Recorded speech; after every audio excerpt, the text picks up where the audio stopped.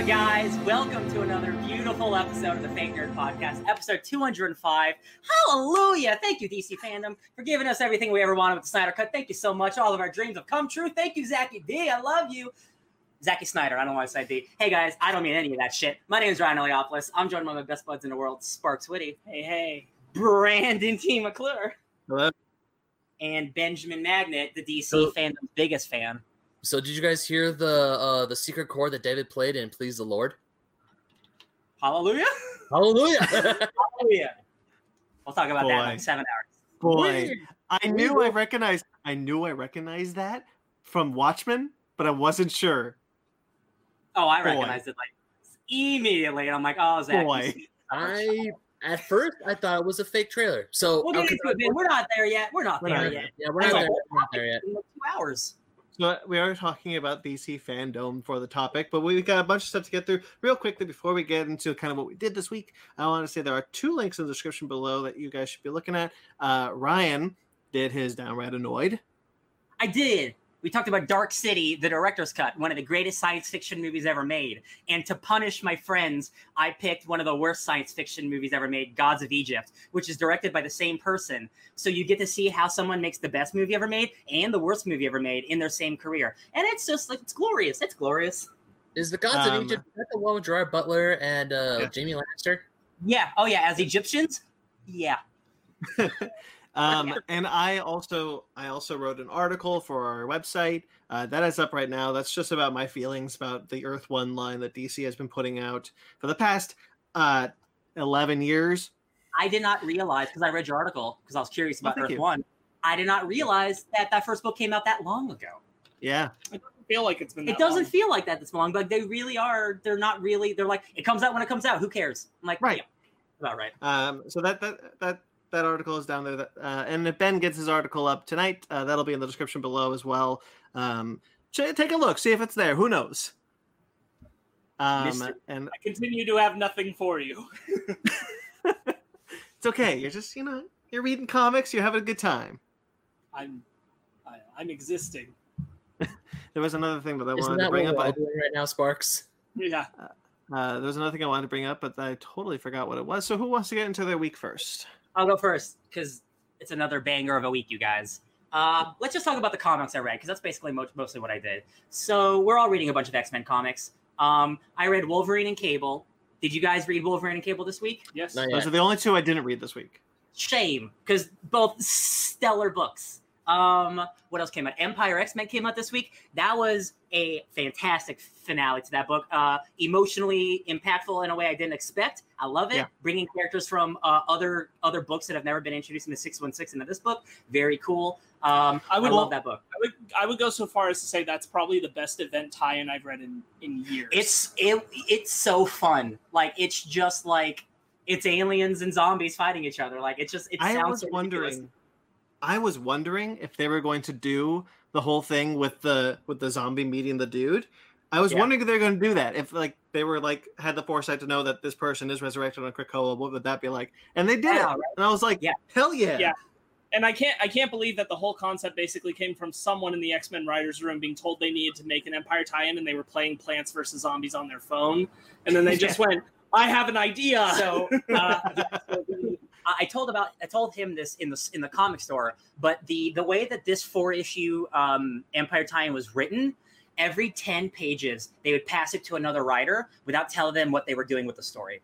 So it was just 10 pages of build up until you have Illyana becoming a demon lord, and then just it keeps getting bigger. And like the event's over, and Illyana's still this demon lord. She's like, "I'm gonna rule the world," and then never mind, back to normal. And I'm like, "Oh my god, comics are so fun."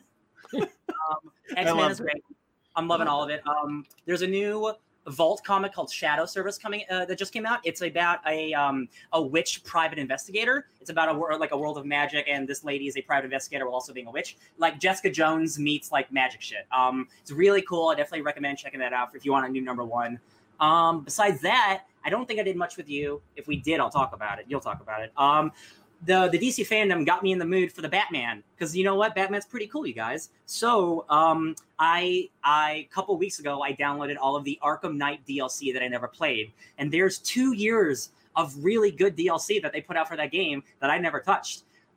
So there's all these AR missions, which are just combat challenges. I love combat challenges. And then there's the like Arkham episodes, which there's 5 actual story missions of like Batgirl, Harley Quinn, Dick, Robin, and Red Hood. And they're like 2 to 3 hours of just like story.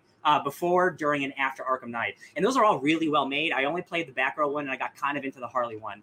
But they all play differently, and they're all fun. The problem is, I haven't played Arkham Knight in 5 years, and they don't give you a tutorial in those DLC things. And they already start you with the hard enemies. So the first encounter, I have dudes with the blue things, and the red things, and the yellow things. And I'm like, I don't know what to do, so I died immediately. Because that's some hard-ass combat. You got to do the blocks and the parries and the misses, and I got it, and I got back into it. It feels great. I'm really excited for that Gotham Knights game. We'll talk about it later, but like that stuff in Arkham Knight, where there's dual takedowns and dual playing as characters, you play as multiple characters. That stuff is excellent.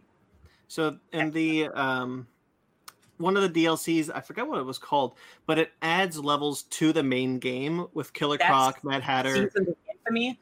So that is that's in the main game. So I think I'm actually going to replay the whole main game again because it adds it to the regular story intertwined. So I kind of have to play the game again to get that started. You can start it. You can start it now. If you went in and start from the end of the game before you did Nightfall, you can still play those levels.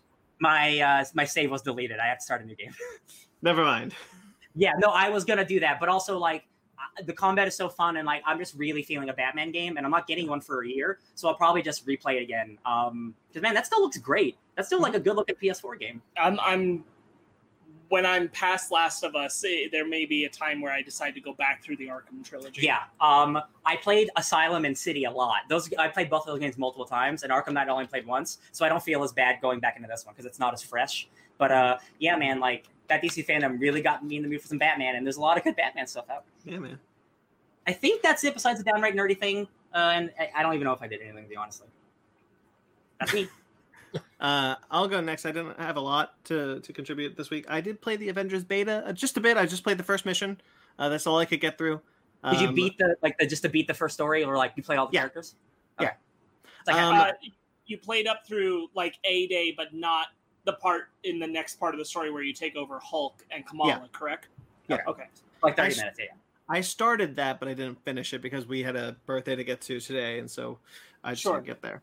I really quickly want to talk about my thoughts. I had a lot more fun with it than I thought I would. Why don't you play it more with us? Because it's actually fun. I found the only character I just didn't enjoy playing was Iron Man. Everyone else I had a really good time with. That's only because that one section it's on a camera. You're not actually playing as Iron Man. Once you actually play as him, he's my favorite. He's great. I think this is a good time to talk about it because Ben's going to bring it up too. I was talking to Ben about it while Ben was doing the solo campaign earlier today. I was doing some side beta missions while he was doing it. And I was telling Ben, because Ben's like, man, because he got to the part past A-Day and he was playing Hulk. And he's like, I don't really love Hulk's jump. And I'm like, you got to run. You got to run and jump. And I explained how you have to run in the game because they don't tell you in the beta. And that's what sucks is once you get far enough, the end of the beta before the multiplayer stuff is actually opened up to is the harm room where it teaches you how to play. And I'm like, this is bad beta construction. It's 2 hours into the beta before you get tutorials. Because then I'm like, oh, I know how to play Iron Man now. Yeah. I know how to play all the characters now. there's parries and there's shield stuff that they don't teach you in that first mission. That you have, like, you aren't going to be a good player. Like, once you get to difficult stuff, you have to be more tactical. Like, it's a lot more tactical game than people are giving it credit for, including me. Because, like, I watch the videos of people who are, like, level 50. There's not that much content in the beta, but people are playing this beta like it's crazy, right? So people are getting, like, level 50, and the combos I'm seeing are, like, I didn't know that was even possible. That's really cool. Yeah. That's super cool. Iron Man is straight up doing, like, Devil May Cry combos in the air where, like, he shoots, punches the guy in the air, flies towards him, punches him, knocks him to the ground. I'm like, that's great. I want that. But just the beta doesn't give you that initially. Right. Yeah, I really enjoyed playing as Thor. I thought he was a little clunky, but I did enjoy it after I kind of got the hang of it. Black Widow, Hulk, and especially Captain America, I had a really good time with playing. That's the Batman combo. And now I gotta say, to those of you saying that Captain America is dead, they wouldn't build an entire character model with a completely different fighting technique just to kill him. They wouldn't show you. He's so obviously not. They would not show dead. you 10 alternate costumes that you can purchase. if that character exactly. wasn't In defense of the game, I don't think they've ever tried to tell you that Captain America is like dead. It's just the incident. I don't think they've been trying to trick you into that. They're just the Avengers believe he's dead. Yeah. Yes. He's definitely going to show up probably at the end or midway through. Yeah. I'd say midway. Yeah. I would say 1/3, maybe. You think so? Yeah. I mean, for Captain America, I mean, that's gonna fill out the roster. Either a third or halfway through the game, he's gonna be a playable character. This game also looks like it's going to be a lot longer than I thought it would be. Oh yeah. By a decent margin. Ben, share some of your thoughts from the beta since we're talking. So I enjoyed the beta for the most. There were parts of it like at first because my bias, or not my bias, but my little dislike of playing as Hulk actually came through the 8A sequence where you had to jump on the trailers and it was like those jumping parts. But I had a really good time with those, honestly. I mean, at first I'm like, okay, this is cool, but then there was this one jump for some reason I just couldn't land because I didn't know where I could land and where I couldn't land. I know exactly what you mean. That did happen once. Yeah. And I just kept falling through the problem is you didn't know how to run. Exactly, yeah. And then later I had the same problem, so. Yeah, and then later on, Sparks and I were on a voice chat party, and and he told me how to run. I was like, oh no, John Hulk is actually pretty fun, and the boss fight with Abomination was actually pretty fun. I had a really Taskmaster and A-Bomb, like that's what I'm excited for. Like I love Taskmaster, and fighting him is cool because like he just like that Spider-Man fight, he learns your abilities, so you can't keep doing the same moves. Mm-hmm. That A-Bomb fight turns really cool, where he's exploding radiation, you can't get near him too much. Like it's cool stuff. Like the only part where I was like really like sitting there just like shaking my hands like, yeah, this is a beta, Ben. This is a beta. They're probably gonna fix it. Is during the Captain America fight scene because I was having a fun time playing as Captain America, but when the dudes with the shields came out, there was a prompt saying hold L and circle so you can vault over, and I'm like, I was doing that, but I kept dodging instead of vaulting over. So I'm like, how the frack do I? So you have to hold circle to go over them, not press it. No, I was holding it. You have to do the directional like on the like you press up. Once I realized how to do it, like you have to like go right into the shield to get to start it. I was like, okay. I just felt because I was trying to try and vault over to these shield guys and not like shield like dudes holding shields to try. My only complaint about Captain America is that you just can't free throw the shield. Yes, you can. Yeah, you can. Every character has a left trigger, right trigger throw ability. Yeah. I tried a couple times. It wouldn't let me, but I probably just did it wrong if that's the case. And I wouldn't be surprised if like parts of the beta just like screwed up because I've had that problem. Ryan's had that problem. So I've played where we've tried to do things and all of a sudden it's like that didn't go the way it's supposed to. I played that opening 3 times, right? The first time on PS4 was completely broken. It was a beta. Every 5 seconds the game would chug or freeze. And that was the stuff I recorded for the podcast. So I had to delete my save and restart because it was unplayable. And then the second time it was great. I did it again on my PC because my PC is much better than my PS4. That game looks stunning. Also, the beta runs like shit because it's a beta, and that's unfortunate. That's my biggest fear is that there's going to be millions of people playing this game at launch, and if the game runs like it does now, that's a serious problem. There was one in 2 weeks. There was one major glitch that I encountered in my playthrough that I had to restart a checkpoint. Is right after I went from Hulk, I took control of Iron Man, and Iron Man did like his big arc reactor blast. And then Maria Hill pops up and says Avengers, except now the gameplay was working fine. The audio, on the other hand, kept clipping. It was like a broken record, and all you could hear Maria say was avenge, avenge, avenge, avenge, avenge, avenge, avenge, avenge, avenge, avenge, over and over and over again. All the time for me too, Bennett, if you watch our multiplayer beta, there's a part where we're doing a mission for Maria Hill, and at the end, we beat the guys, and then we're just wandering around the room because the game doesn't actually go on to the next part. It acts like there's still enemies in the room, but there's no enemies anywhere. It doesn't trigger the... Oh, wow. It doesn't trigger, yeah, so I replayed that by myself, and literally, as soon as you beat that guy, the mission ends. So we walked around for 10 minutes, and that mission should have been over. Like, it's a beta. I mean, like you guys said, it was a beta, and I knew I was playing a beta. It's not done yet. But I really hope that they do fix it because I was having a good time. Like I really enjoyed playing as Thor. Once I got the hang of Hulk, I really enjoyed playing Hulk. And Kamala was actually really fun to play as. Kamala's dope, dude. I never got the chance to play as Kamala. I think you're really gonna like her, Brandon. Kamala is my highest level in the beta. When I was playing earlier today, I gave her a whole lot of new combos, and she has so much variety in the way she can use her moves. I'm wildly entertained by it. I think that the game has problems, but overall, I think that the game's potential for cool combos and the way you get to use the characters your way, your choice, matters a lot and plays really well. Yeah. Doing the thunderclap when you're the Hulk was just so satisfying. And even when I first started playing the beta as Thor, there's like, hey, you can throw Mjolnir, but you have to hit L2 to summon Mjolnir back. So I'm thinking, So I threw it, I punched a guy, and then I summoned it back, and it knocked another guy out. I'm like, leave the hammer. Yeah, that's freaking fun. Yeah. That is cool. God of War, you could throw it, you could leave it behind for minutes. Because I replayed that you don't want to play Thor for a couple minutes, but like when you throw it, I left it there and I beat all the dudes, and I was just like, will it come back to me if I don't do anything? Nope. You got to call it back. I'm like, hell yeah, great. That's cool. Yeah. I'm really enjoying it. I think that the multiplayer experience will be really fun for you guys when you're able to get to it. I think that you guys will really enjoy it. I think it's something that we could all enjoy playing together, for sure.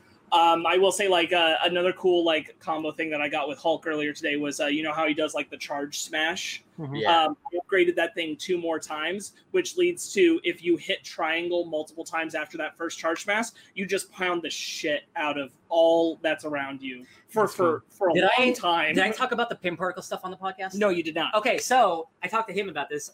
Again, one of the cool things, like you have to get further into the game to know, if you equip enough PIM technology, like gear that has PIM tech, your enemies shrink.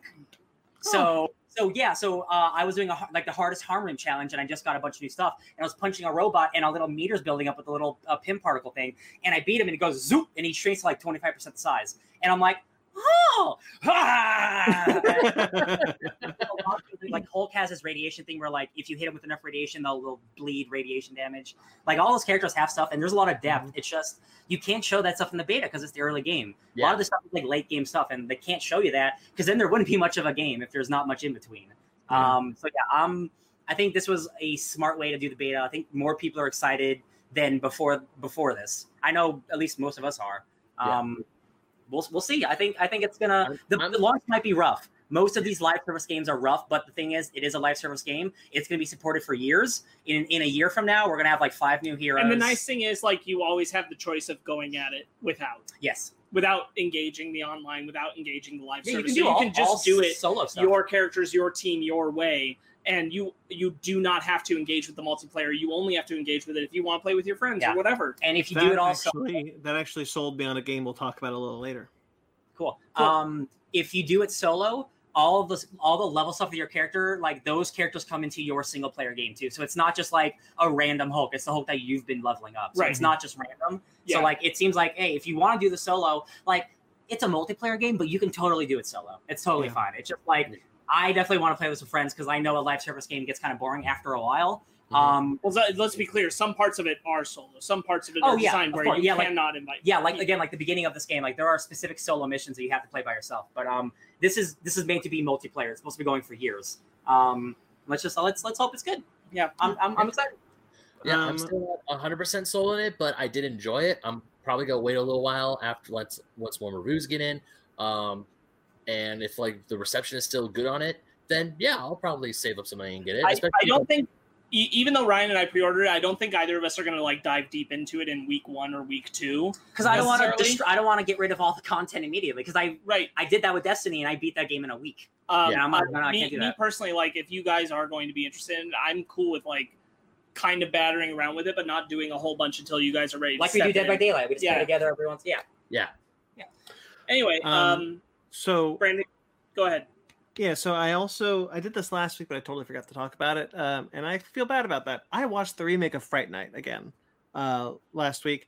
I hadn't seen that movie in quite a while, probably since theaters, but I recently bought it on DVD, and I decided to pop it in. We watched that last October. For a Halloween thing. Yeah. We watched both of them. Yeah. Mm-hmm. I think that movie is awesome. I think that movie is really good. This is Anton Yelchin, David Tennant, Imogen Poots, and Toni Collette. Hell yeah, Tony. Toni Collette. And it sucks that David Tennant didn't get like a fun little movie star role out of that. Not like a big A-list star, but like more movies would have been fun after that role because he's really good in it. I honestly wish that they had done like the true proper sequel, not the straight to DVD thing they did, but a true proper sequel that brought back Anton and David Tennant. Yeah, because Fright Night Part 2, the original, is really cool. I really like it. Like the vampire's wife? It's his sister. His sister. It's the vampire's sister, and she recruits a team with like a werewolf and like a necromancer on it. Yeah. And it's like, dude, this is dope. And she's like specifically targeting him now. It's good. Fright Night could work as a TV show, I think. Fright Night could work as a TV show, for sure. Oh, man. Yeah, that's a cool franchise. And speaking of cool franchises, I finished Saw 4, 5, 6, 7, and Jigsaw. I have now seen all of the Saw movies. I am ready for Spiral. Bring it on. Saw. None of those movies are 2 hours long, right? They're all pretty short, right? Oh, pretty short. Okay, I remember. I'm hoping they never got into like crazy territory. Like this one's now 3 hours. No, so the final film, not Jigsaw, what was Saw 3D, now exists as Saw the Final Chapter, which is Saw 7, was supposed to be a part 1 and a part 2, as this like finale to the Jigsaw saga that the writers have been building since 4, because there were new writers after Leigh Whannell left, and they wrote all the movies after. Right. So you can definitely tell, because the way Saw 7 ends with the whole like, actually Cary Elwes has been there the whole time, even though he hasn't been in these movies since 1. So Ben, the guy who escapes getting killed at the end of 1 turns out to be the villain for the whole franchise, and for me fucks that whole thing. That is such a out of left field, like, wow, this is such a twist, huh? I'm like, I'm lost. It ruins the first movie. It ruins that first movie a lot, and I like that. That first movie is excellent. First movie's great. But that's how I feel though. So at the end of 3, the replacement Jigsaw is dead, and Jigsaw is dead, and that's the end of 3. And then 4 pops in, and you got that detective guy. 4 reveals that the detective from the last 2 movies is actually one of Jigsaw's accomplices. Yep. And he's going and now it's just him until 7. And then when it's revealed that Cary Elwes was responsible for the whole thing the whole time. Yeah, the guys who came in for Saw 4 clearly wanted to make Jigsaw a Batman villain. Yeah. And so like one of the weirdest things about 4 is that 4 actually takes place during 3, but it doesn't make any sense if it does, because then it just complicates Jigsaw's plan wildly out of control. Again, it ruins that first movie's like central premise of like this dude's trying to make people understand that they've done some bad shit in their life, and maybe he's not doing the best thing either. But like it's hey man, it's like a morality play, like the worst type. And the further you get, it just becomes gore. Like it loses any type of premise or like reason that this was happening. No, that was at a point when nobody who makes horror sequels gave a crap about like logic or continuity or sense. They're just trying to go scarier and bigger and grosser. But here's the thing about Saw, is that it actually is continuity obsessed, because they are like damn sure going to fill everything. It's Fast and Furious 4, for real. Right. It's like, what was that envelope? So like the Amanda gets an envelope in 3 and she starts crying, and you're like, oh, it's probably from Jigsaw and blah blah blah. And then 4, you revealed that actually that letter was written by Hoffman, Detective Hoffman from the 3rd movie, and that's why she cried. And then in 5, you found out what the letter actually says. It's a lot of retconning to just fit whatever they want to do at the moment. Yeah. And hey, man, it has its fans, but and my girlfriend is one of them, and she loves them. Yeah. And then, man, like, those kills again, like those Saw kills, they're all still dope. Like they're all still really inventive, especially the 3D one. That stuff's really fun. But like the story, I don't care anymore. The issue with the Saw films is we stopped caring about the people in the traps. Yes. They ended up becoming the B plot, and so you don't care because they're not characters we care to follow, which they are in 1 and 2 at least. And then 6 all of a sudden remembers like, oh shit, we're supposed to care about these people. So then 6 kind of tries to rectify that, and then 7 again tries to rectify that. Now Jigsaw, the reboot, or the or the what is it? What is it? What is it considered? Because that's the one I haven't seen. It is considered a reboot in the same way that Jurassic World is, Force Awakens is. Like, you're restarting the franchise with a new installment. It was supposed to launch a new franchise.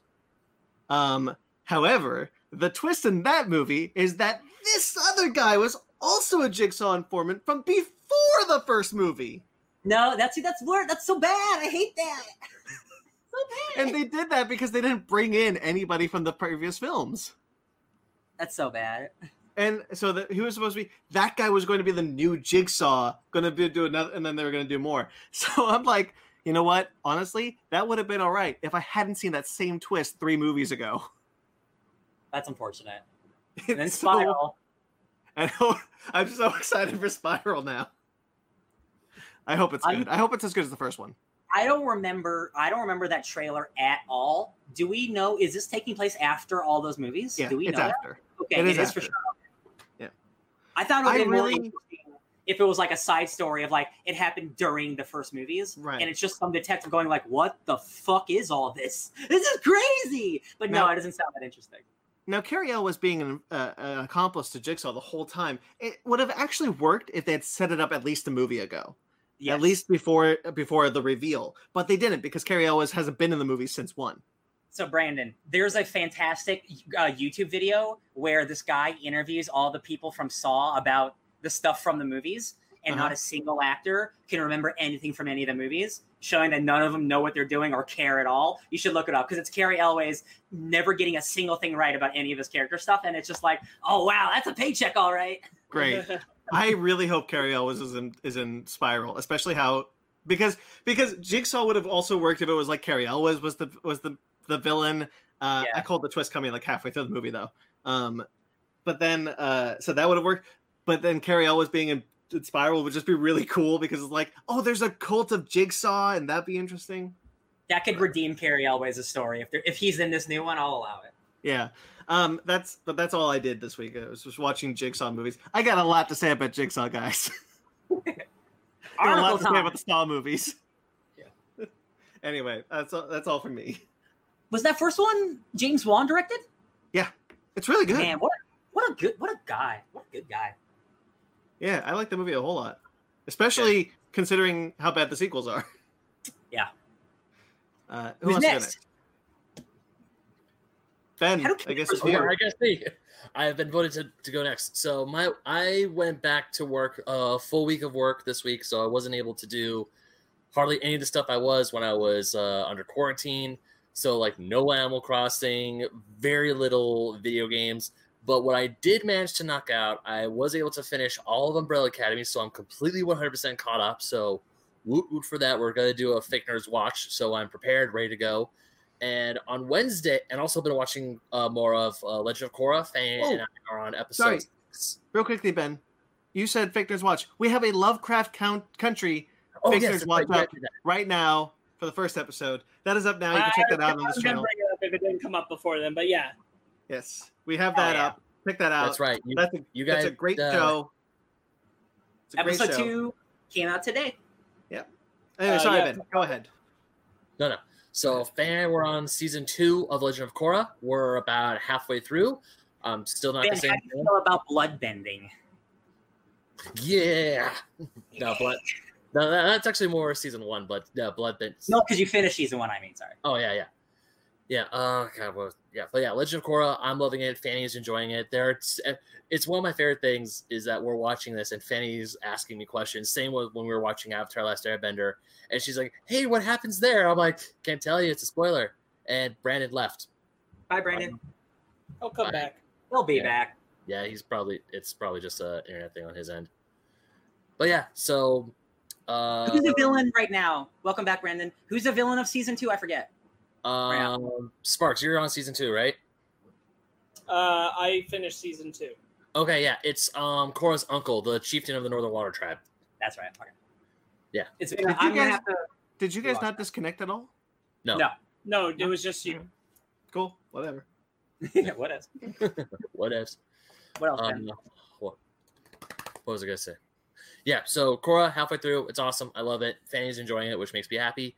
on Wednesday, another show, because I was trying to jump between Umbrella Academy, Korra, and a Netflix documentary series that just dropped on Wednesday called High Score. I want to watch it so bad, man. Tell me it's which good. is all about, it's good. It's good. And actually, it ends an era of video gaming that I didn't think it was going to end. I saw the episode title, so I think I know what it is. Yeah, you think you know what it is? I think because I looked through. It's 10 episodes, right? 6 actually. 6? Oh, 6. Okay, it's fighting games, right? No, it's not. Oh, just kidding. Never mind. I'm a liar. You're Damn not it, a liar. Ryan, get off the podcast.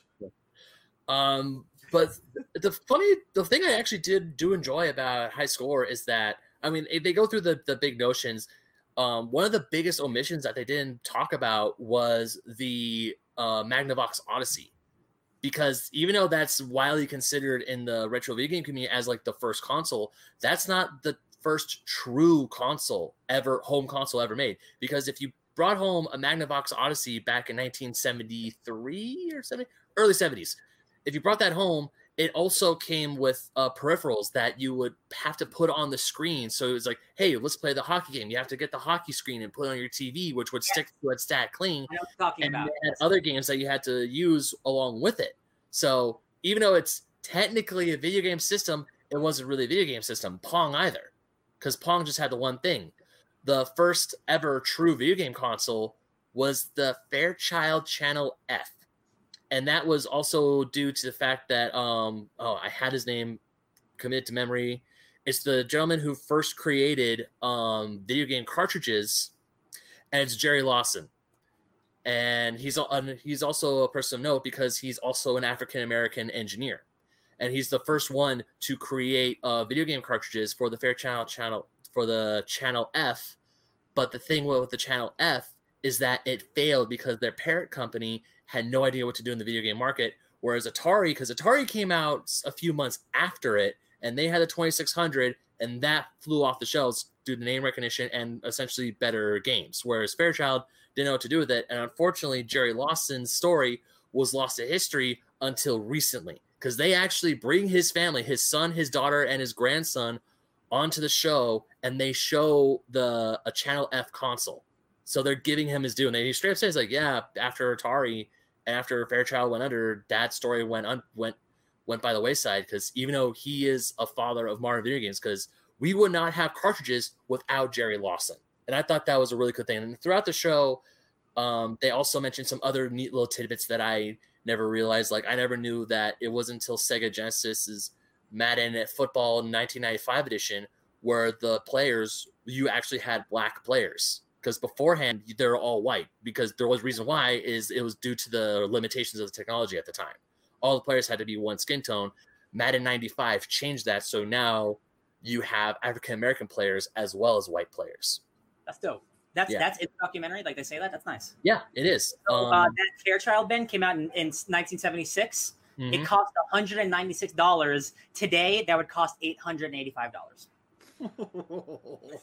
I still remember.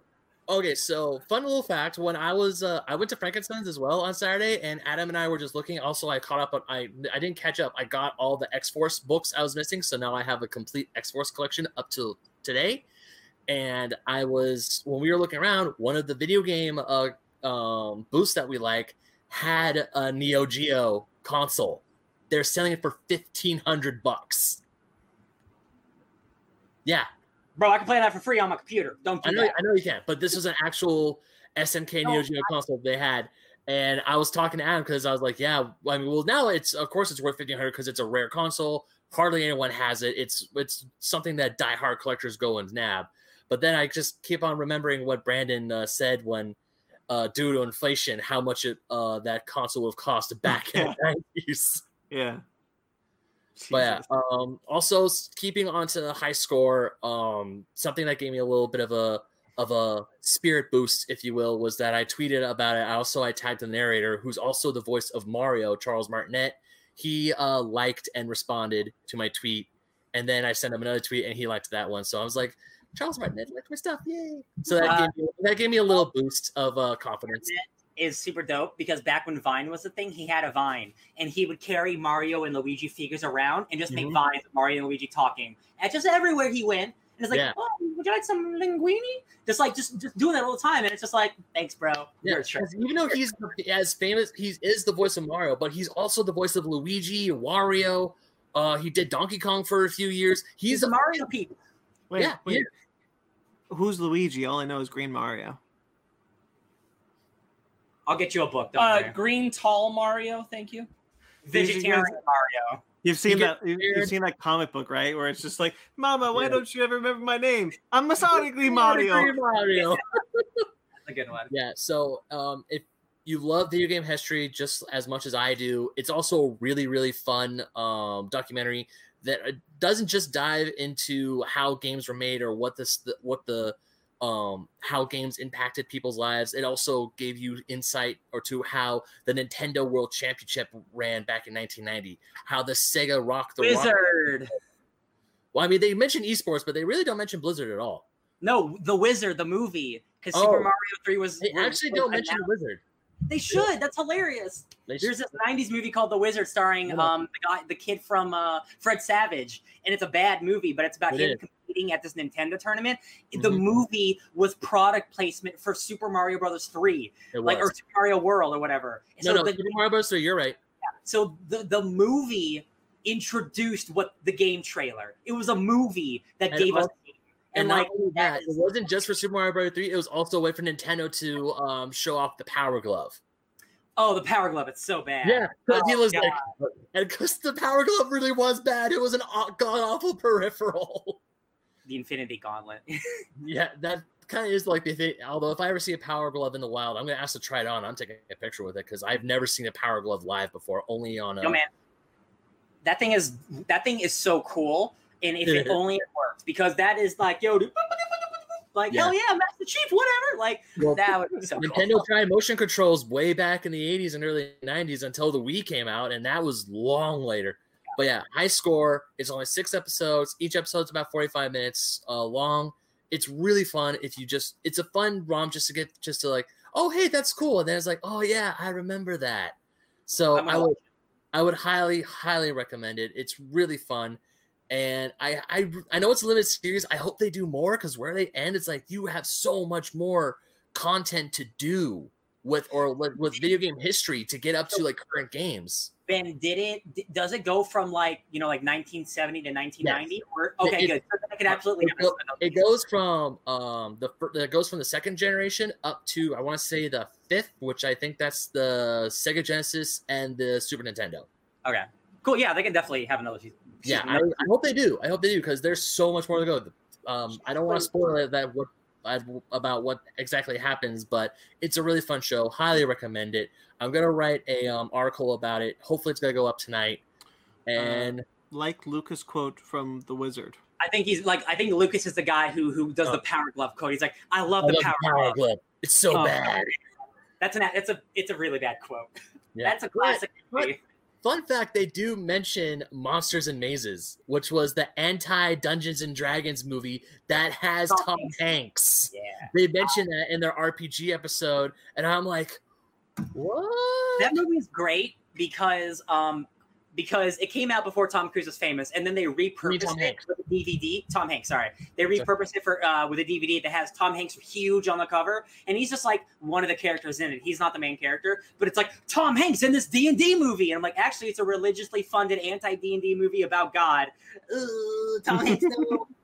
I would still like to watch that movie just for hilarity's sake.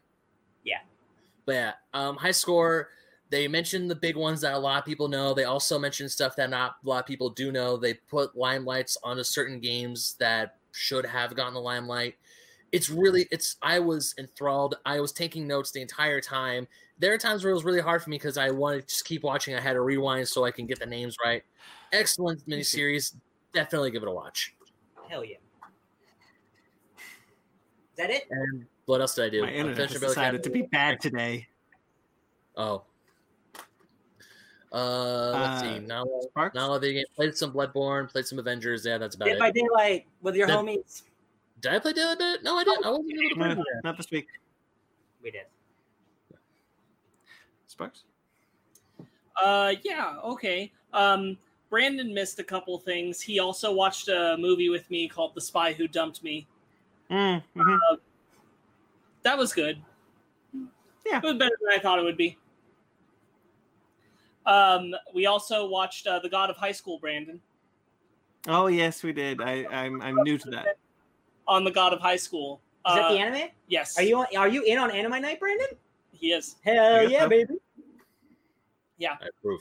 God of High School is really cool. The animation is... Brandon, how would you describe the animation? Awesome. Yeah. It's crackle-lackin'.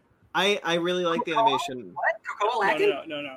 I was talking to you about like this is the type of animation I like to see in anime, not whatever they did with Godzilla. Yeah, exactly. God of High School is really cool. It's a Korean-made anime, but it is essentially, it seems, though I have not confirmed this with anything, but to me it seems like this is very much, and to other people online, that this is an adaptation, a modern adaptation and interpretation of Journey to the West. Hell yeah. Which is the tale of the Monkey King, which we're actually going to talk about more later in the episode, which is a Chinese tale. But it's really good. So obviously, Dragon Ball being what it is, the main character is very modern, similar to Goku. This is, to me, this is what Dragon Ball Evolution should have been. At this moment in time, that's what I'd say. This is how you do Goku Goes to High School right. Evolution. Yeah. We did watch Lovecraft Country, Ryan and I, and we talked about it on Fake Nerds Watch with Brandon. Just real quick. Excellent show. Yeah. Please, if you can watch it, please support this show. Yeah, please be support watching the it. show. Please go watch us talk about it. So I'm not going to say anything more here. Go watch it. I read comics. I read X-Men. We covered X-Men. I read all the Empire stuff that came out this week, so I'm completely caught up. That event continues to impress me. The Swordsman one shot was really, really good. I just want to talk about it real quick. Yeah. I forget the writer's name. I apologize. His name's like Alex Pankernell. He's got an interesting last name, but he wrote the Celestial Messiah tie-in and the Swordsman tie-in, and the Swordsman is the father of the Celestial Messiah. This event, Empire, is all about Quoy, the Alex Packnadell. Packnadell, thank you. It's all about Quoy, who is this plant guy being destined to be like the leader of this civilization. But also there's Doric, who is Hulkling, who is also destined to be the Emperor of Space. So you have these conflicting emperors, but also like conflicting ideologies. But what makes it so interesting is like, especially that Swordsman, man, that stuff is so good. Yes. It's about this character who was once human and is now an alien, and the alien is fighting his humanity. Because like he's a dude torn between his people and who he naturally is as a human being, and how that leads him to become a villain. It's just so sad. It's so sad, and it's so real, and it's so beautifully written. And it's about a dad trying to save his son, but at the end, like he turns his son into a villain in a way. Like, man, this Empire just continues to rule. It rules. And one day you guys will read it. I know it's a huge event. One day you'll pick it up. It's really good. It's all of it's so good. I love it. I'm very impressed with it. I wish I had the room. No, I get it. I totally understand. Yeah. There is some really good stuff. The only other issue related to it that came out this week was the Captain Marvel tie-in, and the Captain Marvel stuff is extremely good. I'm going to have to pick it up. Yeah, the Captain Marvel stuff is extremely good. She's an accuser now. She picks up a Kree accuser hammer, and she is now an accuser for like Emperor Hulkling, like Ronan. And that is something. But she doesn't totally trust the hammer. So I don't know if you know this part. So what she does is she goes to Doctor Strange and she says, I don't really trust something in the hammer. It's just a uncomfortable feeling. And so she does something that Hulkling's like, why did you do this? Because if the Kree find out you did this to one of their favorite things, they're going to be so pissed. But she makes it so Doctor Strange distributes the equal amount of power and thus influence between her and Jessica Drew, Rhodey. Oh, I saw this. It starts with an H. I don't know. She basically a bunch of people get a bunch of superpowers now, and I saw. And so cover. they're all carrying they're all now heroes. carrying like spectral copies of the hammer. Yeah, it's good. Anyway, I started watching season 2 of Killing Eve. That show is not going the direction I thought it would in a good way. Yeah. So just real quick, if you could see it, that looks super cool. Everyone's got a cool ass hammer. Ooh. They're all Kree. What's up, Rhodey? You alive again? Well, that is cool. Killing Eve continues to be a very interesting, solid show. I watched Impractical Jokers when I wanted to laugh. I read Death Metal, so I'm caught up on that. Yes. I read Death Metal 3. I read I like that more. I read The Legends. Brandon, Ryan, and I actually had a whole hour conversation about this after we did our Fake Nerds watch. It was nice to gab with you guys again. Yeah, but I also agree with Brandon and Ryan more or less in the execution of the Bat-Manhattan, which makes me want to throw up every time I read that name, is really, really bad. And I'll just say really quickly, it's fundamentally bad because the Batman Who Laughs essentially gets equivalent power to Dr. Manhattan, but in having that power, it doesn't change who he is, which fundamentally having the power of Dr. Manhattan should. So that's the thing. But I did enjoy Death Metal 3. It's my favorite, I think, of the main titles so far. Of the 3, yeah. Yeah. The guidebook is my favorite. The guidebook is the best thing. Necessary and very good. Yeah. Jaro. Yeah. I love Jaro. I liked that a lot. I really liked the guidebook because I feel like I'm much more aware of what's going on. I'm much more tuned in than I've been up to this point. I'm really curious because I'm not fully caught. I wasn't fully caught up on Justice League. If that guidebook came out first, I really wonder if I would feel the way I felt about Metal going into it. Sure. Because this explains everything that you need to know. Right. It is so essential if you're not doing my Empire approach where you're reading everything, if you're just reading just the main event, you are not getting everything. And that sucks. I would say in Empire, you can get everything from reading that main title, and all the tie-in is just extra goodness, where this is that Justice League 5-issue tie-in. If you don't read it, you're not going to get the story. That sucks. Yeah. I hate that. I don't like it. Yeah. I don't want to feel I don't like think I have to buy the tie-ins. I don't think the Justice League tie-in is going to be as necessary. And he has tweeted that multiple times that this is necessary to the story. Joshua Williamson. He's tweeted multiple times, this is important to Metal. You have to buy it. He's tweeted that multiple times. I mean, it's about what happened to the Legion of Doom after Justice League. So I'm excited for it. But I think the only really super important necessary book to come out that regardless of everything else is just guidebook. I think you can get a story from just reading Death Metal and not reading any of the tie-ins, but if you don't read guidebook, you'll be kind of lost. We read lots of comics. Like we're not the Casey casuals, right? I was still kind of confused on what the hell is going on in the story. And look, I'm not going to lie to you. Any event, whether the tie-ins are necessary or not, if I'm able to get more out of reading the tie-ins, then I do want to do it. I just wish that I just wish Guidebook had come out earlier. That's really fundamentally all it is. I don't mind tie-ins to an event. In my experience, they usually, some of my favorite moments from an event usually come from a tie-in.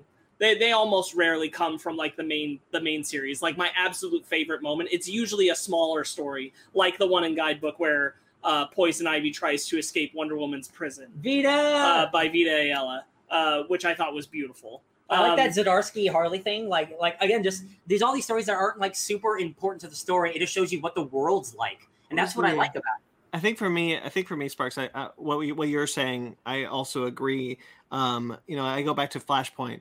My favorite moments from Flashpoint came from those tie-ins, not the main book. I like the main book, but those tie-ins some of them are really good.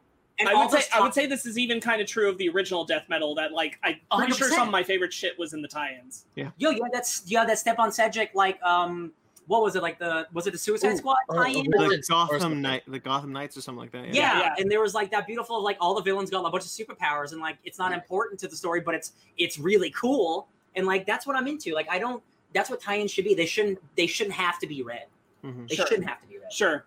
I agree. Like they shouldn't have to be read for you to feel like you got something from reading the main event. Yeah. But I'm almost always in the place where like they're usually where I go for like the really good content because I don't think I've ever once read an event that was just the event and felt like it fully satisfied what I was looking for. Secret Wars. Okay. I'm not there. No, I know. But Secret Wars is honestly maybe the only event I've ever read where the event stands on its own so hard, and the tie-ins, because you read the Civil War tie-in, that looks dope. All those tie-ins are also equally dope, but none of them matter to the story. Sure. Like, that is my perfect, that's why I'm loving Empire. Because, like, it's all these side stories. I'm like, oh, it doesn't really matter. It's just Cap dealing with plant people. Yeah.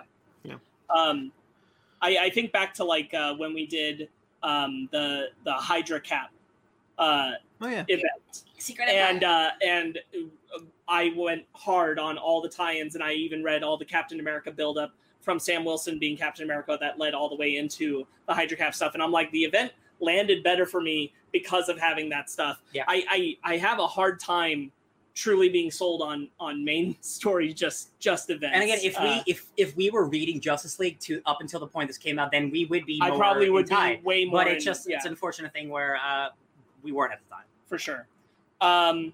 Anywho, so a lot of that kind of stuff. The rest that I have to talk about is reading comics. So before I dove 100% in on the last thing I'm going to talk about, I'm going to talk about how I reread and then caught up on the current running Doctor Doom title. Yes! The current running Doctor Doom title is really, really good. Really, really, really, really good. Brandon, in particular, I think you'd really enjoy it. It's all about Doom basically being he's framed. So he's framed. He's framed for a heinous attack. Specifically, Latveria itself is framed under his leadership, and he's forced to abandon Latveria, and he's looking for something at the same time that he's having these visions of the future that he doesn't understand, where he's happy. And he's having a dialogue with Kang the Conqueror about the future. Who keeps showing up randomly. Just randomly appearing and then blipping out. I love it. While another country moves in to take over Latveria. And it's choice. It's choice. This is the guy who's writing the new Iron Man comic, which is why I'm so excited. But besides that, I read 85 issues of Batman this week, along with 4 annuals and the Pennyworth RIP special. I said it last week, I didn't tell him he had to do this. Because our book club was 7 issues chosen from the Tom King Batman run, and I'm like, I read about half this run. I'd like to go back and just finish it. So I did. That's a really good run, guys. I want your honest opinion, because everyone knows here I love it. I love that run. That gives me a Batman that has never been experienced ever in the DC universe. This is the most human Batman's ever been.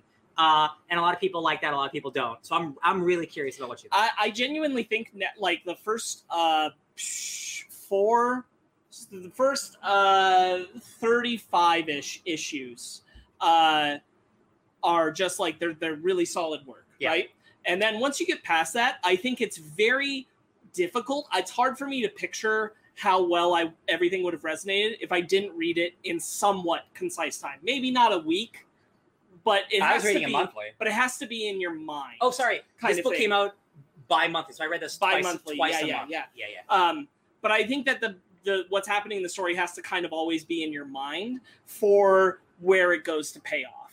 I think that if you sat down, either of you, Brandon, Ben, and you had the whole Tom King run in your hands, like I do, and you just read it in whatever amount of time you felt comfortable with, but you just went through it, the whole thing probably feels a lot better because it feels like long-form original graphic novel storytelling. That's what it feels like.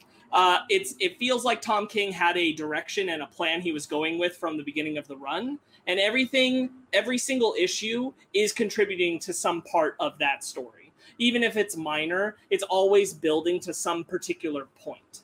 So, it's very Jonathan Hickman in that way. So may I say I've talked about it. Ryan, Ryan knows I'm not a big fan of the Tom King Batman run. Yeah. How much did you read? Because I don't think you read it. I don't. Why? Okay. Did you read 30 issues of it before you gave it up? Because that's a lot of money not to like a book. I read 3 volumes. I read them in volumes. Okay.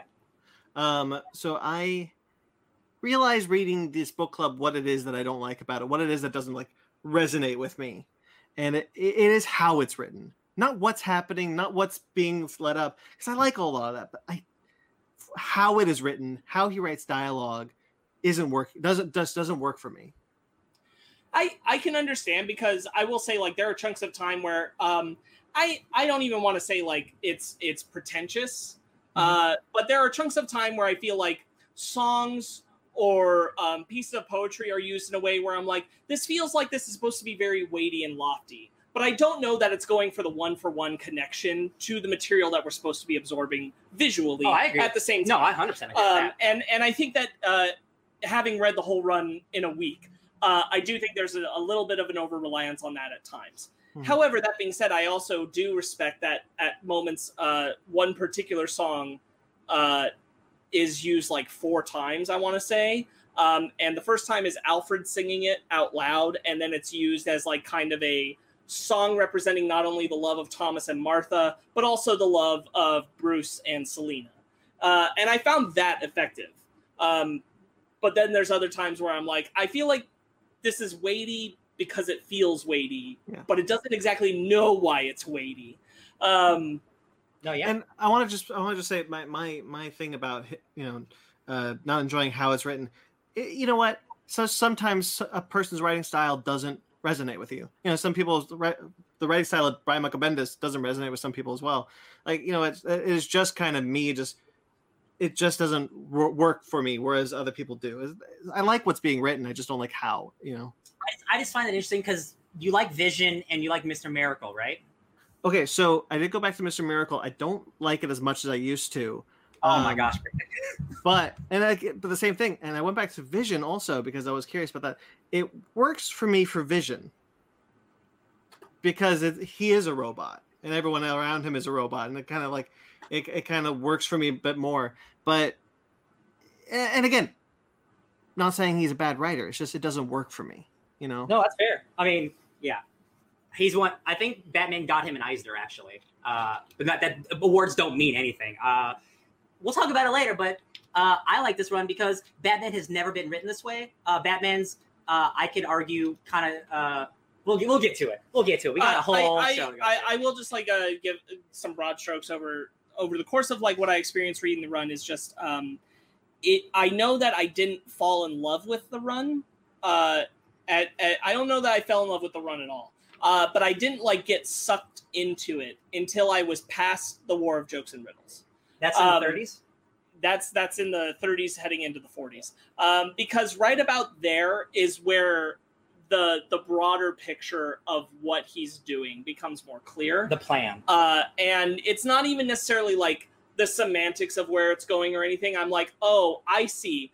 This really is going to be through and through a story about Bruce accepting that he wants happiness and love with Selena.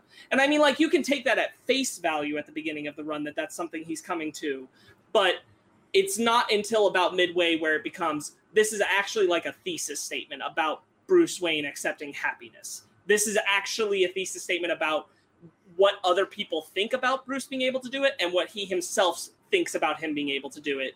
And that does ultimately lead to a satisfying conclusion about the choices he makes. While rushed.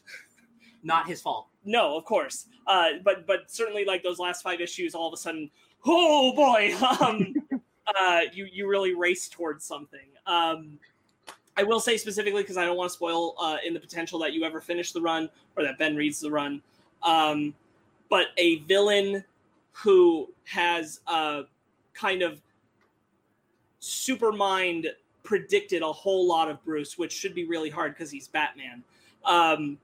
That aspect of him being so clever to outsmart Bruce ultimately kind of gets thrown to the wayside at the end of the run, and that's probably my biggest knock against it, is that it's just kind of like there's no moment. It's just like, and now he's not able to outsmart him, I guess. If he had those extra 15 issues, I bet that wouldn't be a sure, problem. but that's how it reads, and it's like, oh no, I feel it. That sucks. That's sure. a knock on it for sure. But I never feel like the core is violated. I know the issue is not one of the issues you picked, but I will say I think my favorite issue of all. So many issues I want to pick. My favorite issue of all is when the Joker finds out about their impending nuptials. So if you guys remember, it's at issue 49. Yeah. Yeah. So if you guys remember 2 years ago, that was my favorite issue of the year. that Joker cat. I should have picked that issue because that issue is That's so good fucking issue. good. It makes me. It's the best. It's the best Joker story written in the last 5 years, without a doubt.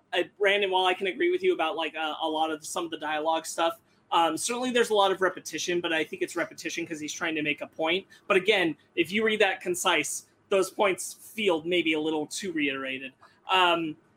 But the issue with Joker and Selina talking with each other is probably my favorite dialogue in the entire run. It's really good. I can't tell you how hard it was because I really wanted to pick, and I picked something that I want that fit for you guys a little bit. It's just a little something for everyone, and like I didn't want to make it 10 issues because I'm not going to make you guys read 10 issues of a comic, but like there are so many single issues that I'm like, oh, this works so well by itself, but. Yeah. I'm glad you like that one because that's also one of my favorites too. I would be happy to lend these volumes out sometime because I have them all in trade. I'd be happy to lend them out to whoever wanted to read them at some point. I will also say that we all know that Alfred is killed. Hell yeah, he is. That moment really worked. Yes, it does. That moment really worked. Because I had not read it yet. And I'm glad I didn't know how it happened. I'm glad I didn't know the circumstances around it. And it's so sad. It lands. Because Bruce doesn't find out for so long. Yes. It lands. There's a lot of really good... Tom King writes a beautiful... It's also not something we're going to talk about. Annual number 4 is kind of his epilogue to his run. And it's all pieces from Alfred's diary. That's about Bruce. That's such a beautiful thing. Day by day, and it's a really nice piece. It's just called Every Day. Mm-hmm. I enjoyed it. I had a good time. I appreciate you doing that. All right. Should we finally move into our bread and butter? No, let's call it a night. I'm good. All right. Good night, everybody. Stay fake, everyone. No, okay, get right in. And here's your bread. And your butter. Here's your bread and butter. Hey, okay, not in my ear, thank you. So, Ryan, you said you wanted to put this one on here. Satoshi Kon Yes. I'm so glad passed away 10 years ago today. So Satoshi Kon, I know him from Paranoia Agent. That's the only thing I've ever seen him do. But he is apparently super well known in the anime community. He's a director, he's a writer, he's a manga artist. Austin Walker of the Waypoints podcast pointed it out. He much like a Hideki Anno, he was a guy who made anime more than it was. He made things that like, yo man, life sucks, but you just got to deal with it sometimes. Like that kind of anime. Paprika. I know Paprika. That's another sci-fi anime movie I'm aware of.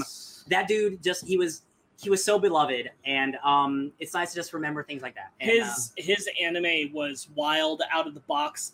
To this day, I have a hard time thinking of a more iconic and impactful.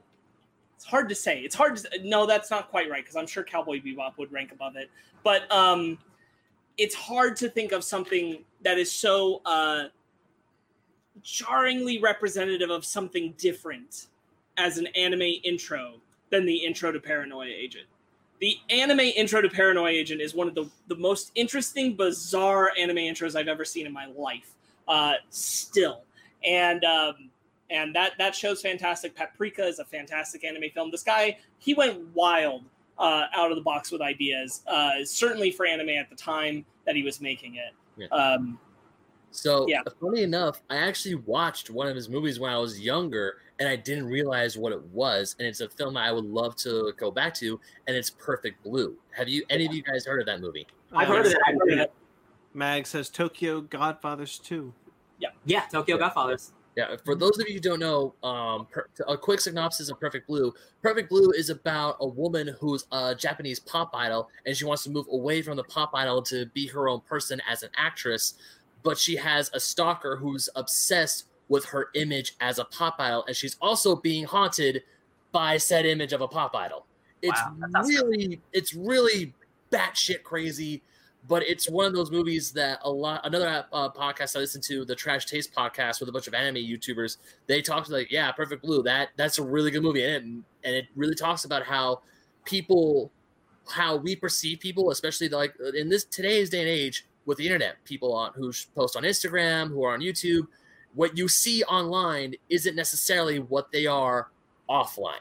Yeah. Right. There's a guy, again, Austin Walker, he had a bunch of people respond with things. And one guy, Colin, said the way he talked about misery and self-hatred and paranoia agent and not being nothing ever gets better wallowing or look on the bright side platitudes, but instead it's shit we can face and we can change it meant the world to me. He wasn't a guy who lived at oblivion and said we can't face it like Hideki Anno. He's like, he said, no, we can do better. And that's really important, especially in a time right now. Yeah.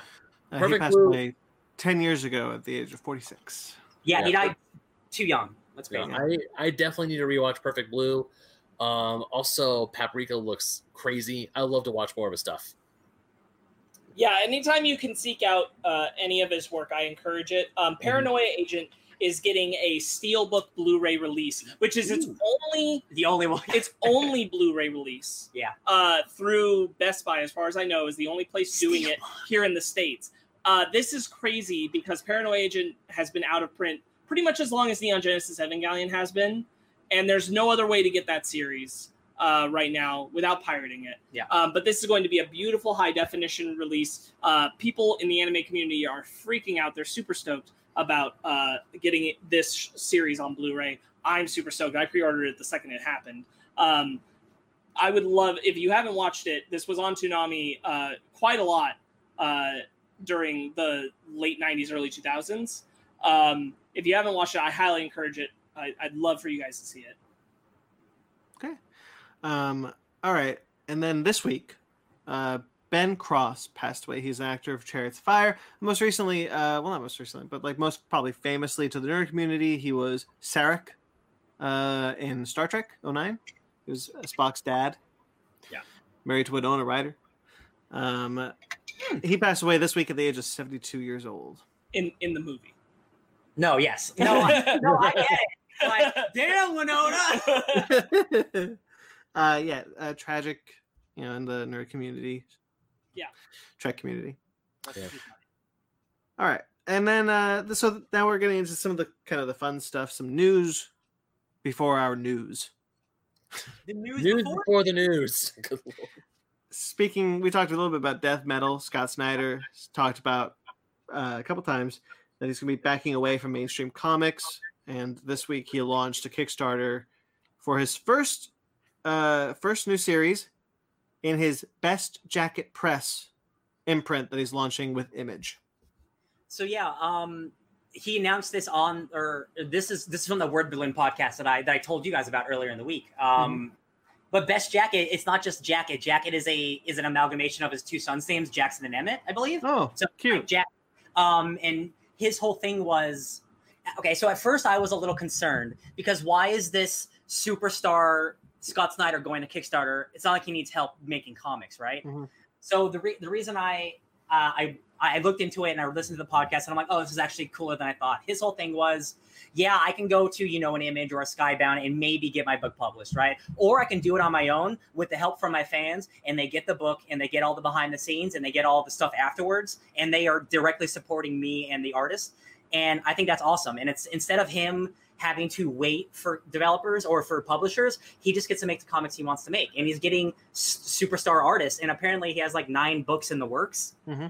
And this Kickstarter is already successful. I love Kickstarter. I think it's dope. Like help support artists if they need it. Make more comics, Scott Snyder. That's great. The first volume he's going to be launching with is Nocturnal, which he is doing with Tony S. Daniel. Yep. Basically, I'll just read it. The series is set in a world where the sun's light mysteriously vanished 10 years ago. This never-ending shroud of darkness transforms humans into terrifying shades and forces survivors to hide from the monsters all around the world. The only way to travel safely is by enlisting the aid of ferrymen who travel in illuminated transport vehicles. The series' main protagonist, Valentina Val Riggs, is one such ferryman, and she takes on a new job with the promise of a true sanctuary awaiting on the other side of the Rocky Mountain. Yeah, man, using light as a weapon, I'm all about that. Alan Wake's really cool. Tony Daniels is a great artist. They've worked together before, like on Batman and stuff. So like, I'm cool with it, man. More comic books is always a good thing. Scott Snyder's great. Yeah. Speaking of more comics is always a good thing. Marvel is putting out. One more thing. Sorry. In that podcast, the interviewer asked him about Best Jack, and he's like, "Hey, is this going to be just for you? Are you going to be accepting, like submissions, blah blah blah?" And he's like, "Absolutely. It's not just going to be me writing comics. This is an imprint, so I can help other people. All my friends get books. Other people, like smaller creators, get books. So like Best Jack is another imprint where a bunch of new faces are going to arise, and that's always great." Yeah. Marvel has announced they're releasing Wolverine Black, White, and Blood. A new Wolverine 4-issue miniseries, with the first issue's creative team being Jerry Duggan, Andy Kubert, Matthew Rosenberg, Joshua Cassara, and Declan Shalvey. Those are all previous Wolverine artists, current X-Force artists. It's a great creative team. It's going to be a new 4-issue miniseries that features untold tales from Logan's past. It's just funny. It's just funny, Brandon, that like 2 weeks ago, DC released something very similar. And of course, comics take a long time to get made. It's just the timing's hilarious that there's also another black, white, and red comic coming out. Yeah. I'm personally more excited for this book just because like I'm down to read Violent Wolverine. Like I like Harley, but like I won't necessarily read that first. But like this creative team gets me going. I read the first issue of the Harley one because it was Stepan Cedric. Oh, is it good? Yeah. Cool. Excellent. It's a sequel to his Harleen book. Oh, well, I can't read it then. Well, you can. It doesn't spoil anything. Harley Quinn becomes Harley Quinn. Oh no, spoilers. Other creators that are going to be on this book in later issues are Vita Ayala, Chris Claremont, Saladin Ahmad, Donny Cates, Ed Brisson, Kelly Thompson, Greg Land, Salvador Larroca, Kev Walker, Chris Bachalo, and Leonard Kirk, and they just say more, so more to come. Yeah, this is like another fun anthology book. Yeah. I really wish that the next solo book wasn't another Wolverine book. There are literally a million X-Men who deserve books more than Wolverine, but they want to sell comics, so I get it. At least this creatively looks interesting. Yeah. That being said, I'm probably not going to read it immediately. It will probably not be it will probably not be in the checklist at the back of every X-Men title. Yeah, definitely not. I started following that now that I'm reading all the X-Men books. Yeah, it's good. It's helpful. Yeah. All right. Oh, real quick. So there's a couple. So there's the Empire X-Men tie-ins, and then there's just the X-Men books, which are also tie-ins. Mm-hmm. So the X-Men X-Men has its own checklist, and then Empire has its own checklist, and they're conflicting because of all the X-Men stuff. Because there's just 2 X-Men tie-in books, and they're just it's funny. Whatever. So much X-Men.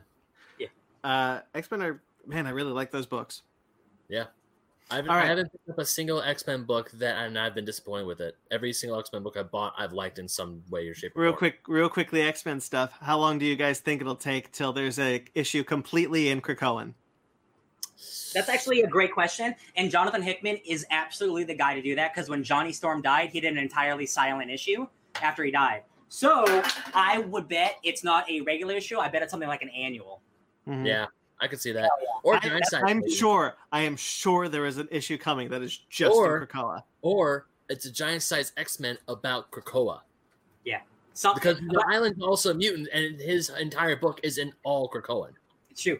Brandon, I think you're on something. I don't think it's been announced yet, but I definitely think that's something that will happen. Oh, yeah. We should totally tweet the... All right. Eternals. The Eternals are coming back in a big way. As we all know, there is a movie supposed to come out in a couple months. Now it's next year. It's November, maybe the same time the book comes out. This book will be coming out in November. Written by Kieran Gillen. Why? Remember New Mutants was supposed to come out April 2017. There was a New Mutants miniseries that came out 2017. Yep. They are going to be relaunching. Kieran Gillen, along with Asad Ribic, will be relaunching the Eternals book. Initially, they only wrote "Never Die, Never Win," but that is the tagline, not the solicitation. The solicitation came out later on in the week, which says, "What's the point of an eternal battle? For millions of years, 100 Eternals have roamed the earth, secret protectors of humanity. Without them, we'd be smears between the teeth of the demon-like deviants. Their war has waged for all time, echoing in our myths and nightmares. But today, Eternals face something new, change. Can they, or anyone on Earth, survive the discovery?" That's the most Kieran Gillen thing in the world. His whole thing's all about change. Can these people who've never changed change? This is so exciting, you guys. Not just because it's Kieran Gillen, who's a space god. He's also relaunching the Warhammer comics. Assad Ribic is a god. We all know his great work. This book, it's supposed to coincide with that movie. It sounds like it's dealing with stuff from that movie, all the deviants and all their secret history and their secret war. The Eternals, without a doubt, the thing that I'm least read on in the Marvel comics, because there's not a lot of Eternals comics, you guys. There's the Jack Kirby shit, and then there's some miniseries, and then there's some modern miniseries. There hasn't been an Eternals comic in a decade. So it's very interesting that Marvel's going so hard. I'm very curious what everyone's gonna think, because these are definitely the most like Superman characters. Like these are all like people who can't die. So how do you make that interesting? I'm very curious. Yeah, I'm looking forward to it. I think I might pick this one up. At least the first issue for sure. Yeah. Okay, speaking of Marvel, but the other side of Marvel, Sony's universe of Marvel characters, some rumblings happened as far as directors. Craven has a director, guys. The new movie Craven coming out whenever has a director, and J.C. Chandor, who directed Triple Frontier. That's a decent action movie. I think we all agree. We don't get it. No, I think we all get it. I mean, I'll take a Craven movie where he's fighting Spider-Man. Nope. That is called Spider-Man. How about an origin movie? Something where he's fighting Craven. How about an origin movie where it turns out he's not the bad guy you think he is? What if everything you thought you knew? If I may quote one of my favorite characters, how about no? Dr. Evil's one of your favorite characters? No. I started speaking, I was like, I just gotta finish it. I'll take it. It's just like, wow, I love it. It's one of my favorite. It is one of my favorite quotes, though. I only have. Can you hear me? I only have Venom to go off of, so no, thank you. Yeah. Like I am the most interested in that Morbius movie, but again, like I'm interested too. Between the two, like Morbius at least makes some more sense to me. Yeah, he is more stand-up. Yeah. I'm like, Craven, I don't want to watch a dude just killing animals. Doesn't Craven hunt Spider-Man because he's the ultimate Because he's the predator. Ultimate prey. He's ultimate prey. Yeah. He's Spider-Man's the ultimate prey. He goes after Spider-Man because cool. We're watching a hunter. What? We have other movies about hunters. It's just a pre-fighting Spider-Man Craven movie? It's just him being a hunter, and I don't give a crap. It's what turns him into the ultimate hunter. I don't know. What turns him into the ultimate hunter is hunting down Spider-Man. Honestly, like I'll even give Venom a pass because Venom works on his own. But Craven, like I don't know the last time there was a Craven miniseries. You know, like Craven's a Spider-Man guy. The last time I read anything that had to do with Craven was Brandon's book club a few weeks ago. Oh, actually, Craven was on the original Secret Avengers team from the 60s. But that's something completely separate. Don't get me wrong, Craven's a cool character. There are cool things happening with Craven that have happened recently in the comics. Yeah. Craven's a good character. He just doesn't need his own film. Oh, I'm not building saying up that he's the not. I'm not saying that Craven isn't a good character. I'm saying that he doesn't need his own movie. Now, I didn't say you were saying that. I was saying they are taking the Marvel approach, but in the wrong ways. They're like, every character needs an origin. Cool. Sinister Six. Every villain needs an origin. Like, no, homie, we didn't say that. We didn't say that. You look like you want to say something. What's up? Oh no, I want to move on to the other thing because I care more about that. Okay. Olivia Wilde, actor, director Olivia Wilde has been signed on to direct a female-led Marvel film. It's all we knew until she tweeted out a spider emoji. Mm-hmm. So it is Spider-Man related. Silk or Spider-Woman? Probably Spider-Woman. Probably. So somebody brought something up to me and you're way more versed in Ultimate Universe. I had my mind entirely on 616, Hydra, Shield Agent Jessica Drew. I did not even consider they can do Ultimate Jessica Drew, who is so in Spider-Man shit. I didn't even consider that. So I don't even know what this movie could be. That'd be weird because Spider-Woman in the Ultimate Universe is a clone of Peter. Well, lady. Yeah. So but I do think a Silk film is possible.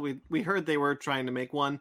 That makes, yeah. I could see her do like Booksmart meets Spider-Man with Silk. I'm not. Okay. Yeah. Like a young, funny female that spider lady movie. Like that sounds cool. Yeah. Like people were saying Gwen Stacy, and I'm like, you guys are high out of your asses. What are you talking? Like, oh, is this that Black Widow Silver Sable movie? I'm like, no, it's not. Sorry. She's co-writing the film with Katie Silverman. Do we know what Miss Silverman's track record looks like? I forgot to look it up. Wait, I'll look it up. To be with Silver Sable. That was it. Black Cat or Black Cat and Silver Sable. Yeah. Okay. Then we're gonna have a team movie. I don't know where. And then they were gonna make it one or the other. Look, at this moment in time, the Sony films for me are for nothing. She wrote on New Girl. Okay, I'll take it.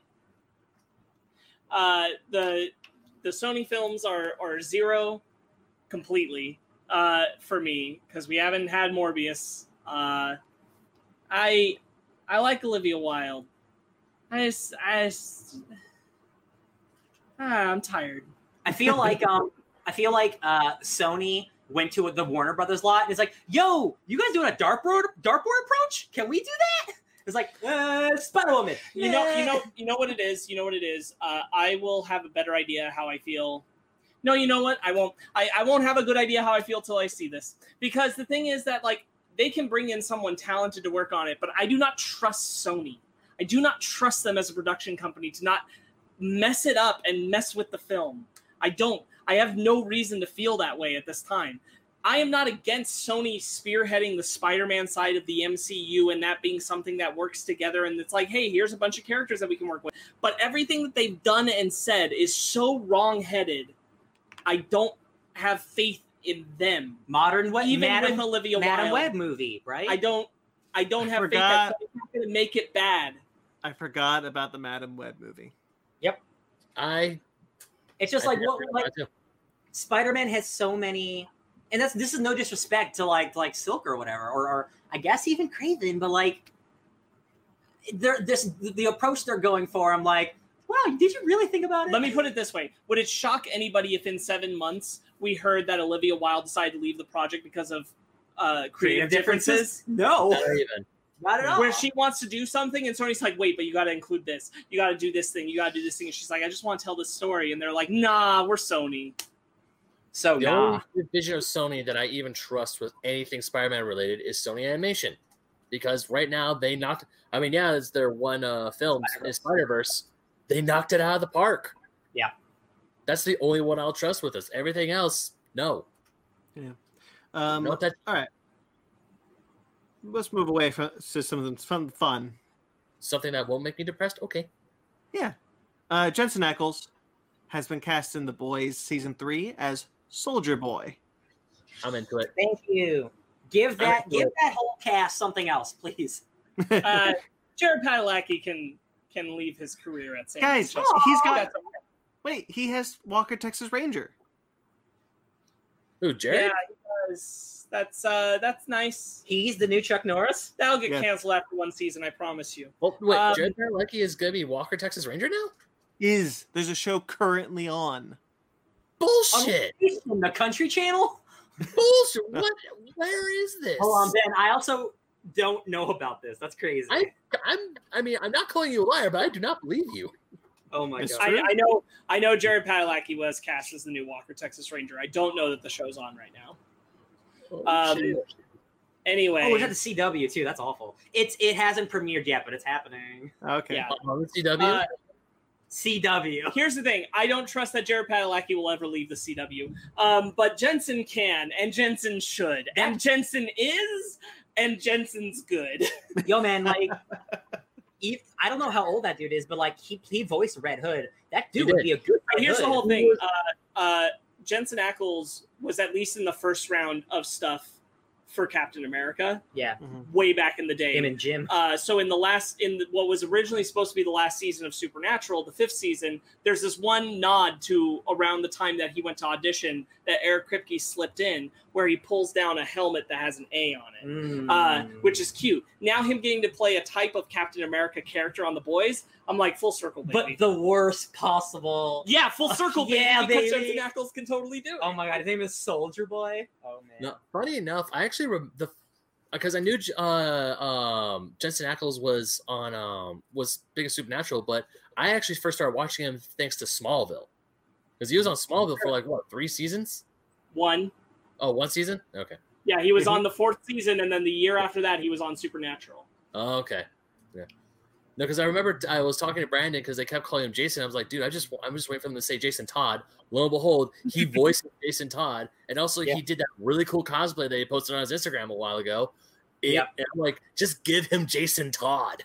Just let him have it. It sucks Let that him they do couldn't get him whatever. back for the new death. What was that, Brandon? It sucks that they couldn't get him back for the new Death in the Family. Yeah. Jensen is very talented. I've seen a lot of the stuff he did that is outside of Supernatural, and he's clearly capable of more than what. And like honestly, I'll even give you the first 8 seasons of Supernatural. He's like pulling in some good stuff, even with the worst writing. He's pulling in some like real strong emotional stuff.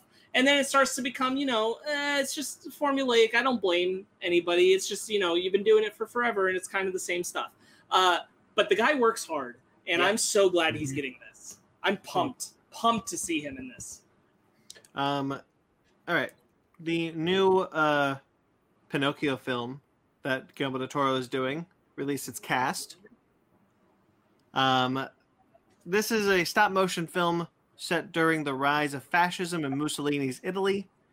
Pinocchio, a musical directed by Del Toro and Mark Gustafsson.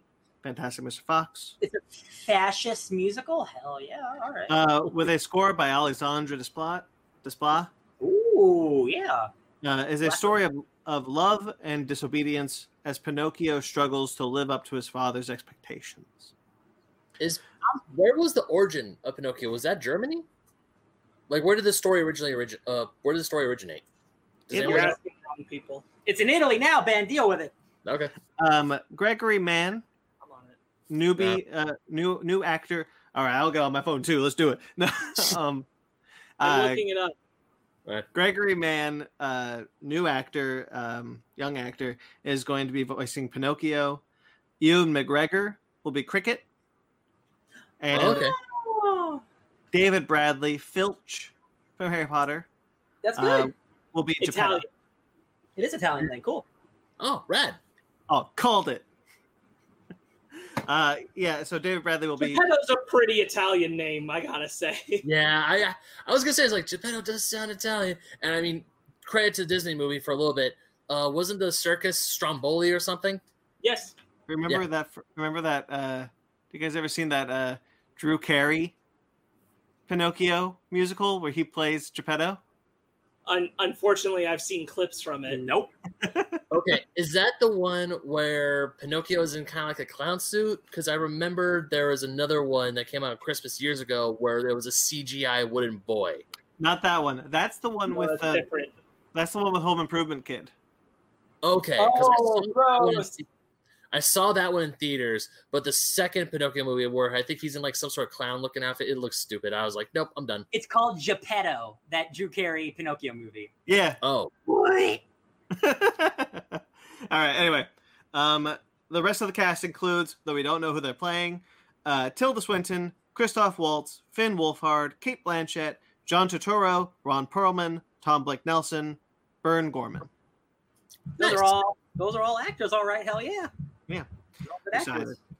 Stop motion? That's gonna be See, sweet. when I will believe it when there's a trailer. Yeah, come on. We know how your tricks work. He's co-directing this one.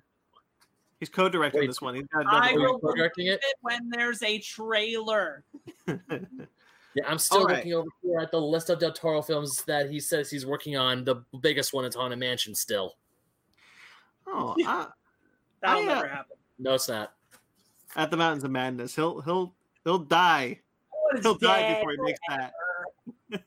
Lovecraft Country's out. We don't need it anymore. All right.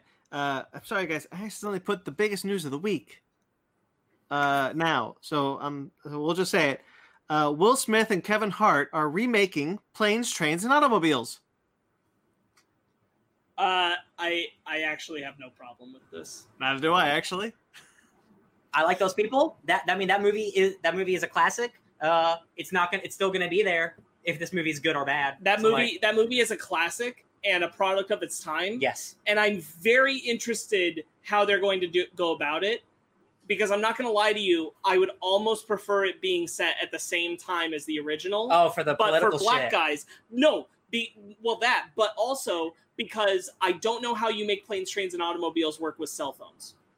Oh, that's a very good point, because the whole thing is he has to get somewhere and like there's the communication problem. Yeah. Yes, exactly. I'm not saying it can't be done. However, I will be way more invested if it's not just a modern remake. If it's like a period piece. But it's a period piece. Yeah.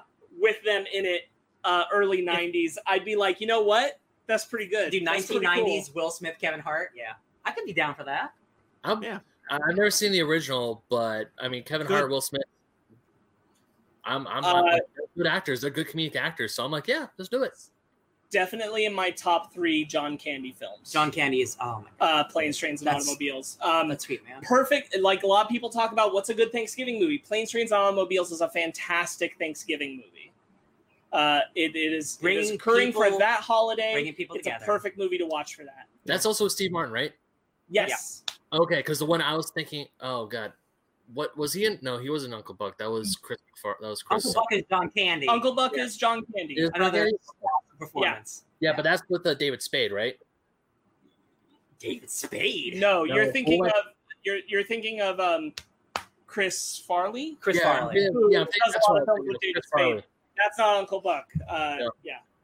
Yes, Um, Uncle Buck is top tier John Candy. Yeah, for Max, sure. Max. Okay.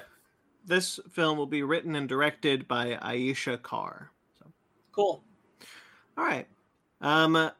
Pedro Pascal has been cast in The Unbearable Weight of Massive Talent, which is the Nicolas Cage as Nicolas Cage movie. Okay. I watched an interview, not an interview, but like a like fun like Pedro Pascal and Oscar Isaac answer questions thing, and I got such a good idea of who Pedro Pascal is as a person, and that energy directed at I'm a Nick Cage super fan. I'm sold. I'm so sold. Yeah, same. I'm really excited. I mean, for it. I like, we love Nick Cage. That dude's hilarious. Yeah. This every once in a while, a movie gets made about celebrity where they play themselves. Like Jean-Claude Van Damme's best movie is called JCVD, where he is inside of a bank playing himself when he gets robbed by robbers, and it's him dealing with the robbers, and it's very real. That movie's awesome. My name is Bruce Campbell. My name is Bruce. Yeah, that's a really good one. Yeah. I completely forgot about that one. But yeah, like I love the idea of just like Nick Cage dealing with a super fan, but it's also like played by a superstar. I'm like, this just sounds so fun. And like I really hope that it's as weird as I think Pedro Pascal can be. Yeah. Having seen who he's like more on a personal level. Yeah. With things like those interviews and those questionnaires, I'm like, oh, you're nothing like the characters you play. You're super goofy. Yeah, the last movie dealing with a super fan was a John Travolta movie called The Fan, where he was campaigning for an Oscar. John Travolta didn't need an Oscar for that movie, I'll let you know right now. But like most of the time you deal with super fan movies, there's a Patton Oswalt one called Superfan, where he's obsessed with a football player, and it's like really dramatic. Most of those movies are super serious. So I'm really curious if this is going to be more comedic because it's Nick Cage. God, I hope or so. if it's going to like ride the line of being funny, but also like, yo, this is effed up. Well, wait. Do you know the description of the movie? I no. So okay, I have it here. The action comedy riffs on Cage's image in a meta way, with Cage playing Nicolas Cage, an Oscar-winning but debt-ridden actor in need of the $1 million payday Javi provides for Cage's attendance at his birthday party. Things go haywire, and Cage, who was angling for a part in a Quentin Tarantino movie, gets pulled into an ever-growing web of intrigue between the CIA and drug kingpin Fending for his life and trying to protect his family, Cage has to adopt the persona of characters he's portrayed in several of his past films.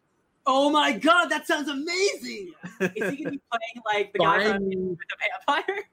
Buy me a ticket for this movie now, please. That sounds incredible. That sounds incredible. Do you know who? Do you have who's directing it? Oh, I forgot to look it up, but they haven't started filming yet. It's coming. Okay. What's it called again, please? Sorry, The Unbearable Weight of Massive Talent. Gotcha. I'm so excited. Yeah, I'm so. All right, trailers, guys. We're here. Black Myth. I was here first. I was your second. Black Myth: Wukong. Yeah. A new video game coming out. Yes. Not just a new video game. A video game developed by an indie developer with a small team. This game looks wicked, you guys. I love the Monkey King Witcher. We talked about Journey to the West earlier. This is Journey to the West. Yeah. Yes, This is Journey to the West, the video game. You're the Monkey King. It's kind of no, it's literally Journey to the West. All video the game. enemies you fight are like dog people and cat people and animal people. and then godlike beings. And then godlike beings, and you turn into a bug for stealth. Like, this game looks crazy. Are you kidding me? And it looks good. And It's it one of the good. best looking PS5, Xbox One, Xbox Series. Yeah, whatever. I'm very curious if this is coming out next year, because this game looks so far ahead. It looks like it's like ready, but it's the first time we've heard about it. It said it was alpha gameplay, and alpha means it's still really far away. So if this is what it looks like now, this game's going to look incredible. insane. No. Yeah. The combat looks smooth. How you can transition from being the Monkey King to a cicada to go fly away, I thought it was really cool. And I think we also, when we talked about Ghost of Tsushima a while ago, there's an option just to have the original dialogue in Japanese. Yeah. And I really hope you can do that, because while I was watching the trailer, I mean, I don't speak Chinese at all, but the first part of it had subtitles, and then the rest of the game unfortunately didn't. But that still didn't matter. But I'm like, man, even if I do play this game, I would, if it has English, cool. But I actually might just take the plunge and just play this game with the Chinese dialogue. Yeah, there are a couple games that come to the West, like the Yakuza games, a couple of JRPGs where they don't have English dub. If this game is just in Chinese, I honestly won't mind, because that will get me more into it. Yeah, Ryan, really deep cut on when Mega Man X6 came out here in the United States originally. That didn't have a English dub. It was English text boxes, but the voice acting was all in Japanese. That's cool. Good. Yeah, I'm super excited. I didn't know anything about this until, I have to give credit where credit's due on my end anyway. Pi, our friend of the podcast, shared this trailer before I knew about it, and I'm like, oh, this is incredible. Yeah, I saw it on Twitter. The part where near the end where he's just fighting all these dudes that looks like freaking like the best version of Dynasty Warriors, while there's a giant godlike being in the background. I'm like, it's just cool, man. This is gonna be nuts. Yeah. I'm ready. Kaiju side godlike beings. Clash Action Park. A new docuseries come to HBO Max. So I've been watching some, I don't know if you guys are familiar with Defunctland on YouTube. I've been watching a lot of that recently just for shits and giggles. I'm really interested in watching a documentary about this, apparently the world's most dangerous theme park ever. Yes, real quick, Ben, back on Defunctland. All of you guys should watch, and you at home. I've watched. Yeah, Defunctland. It's about all the theme parks that have been gone to history. Yes. It's like the rides, attractions, everything. Like hour-long documentaries about like everything about it. It's fantastic. Yeah.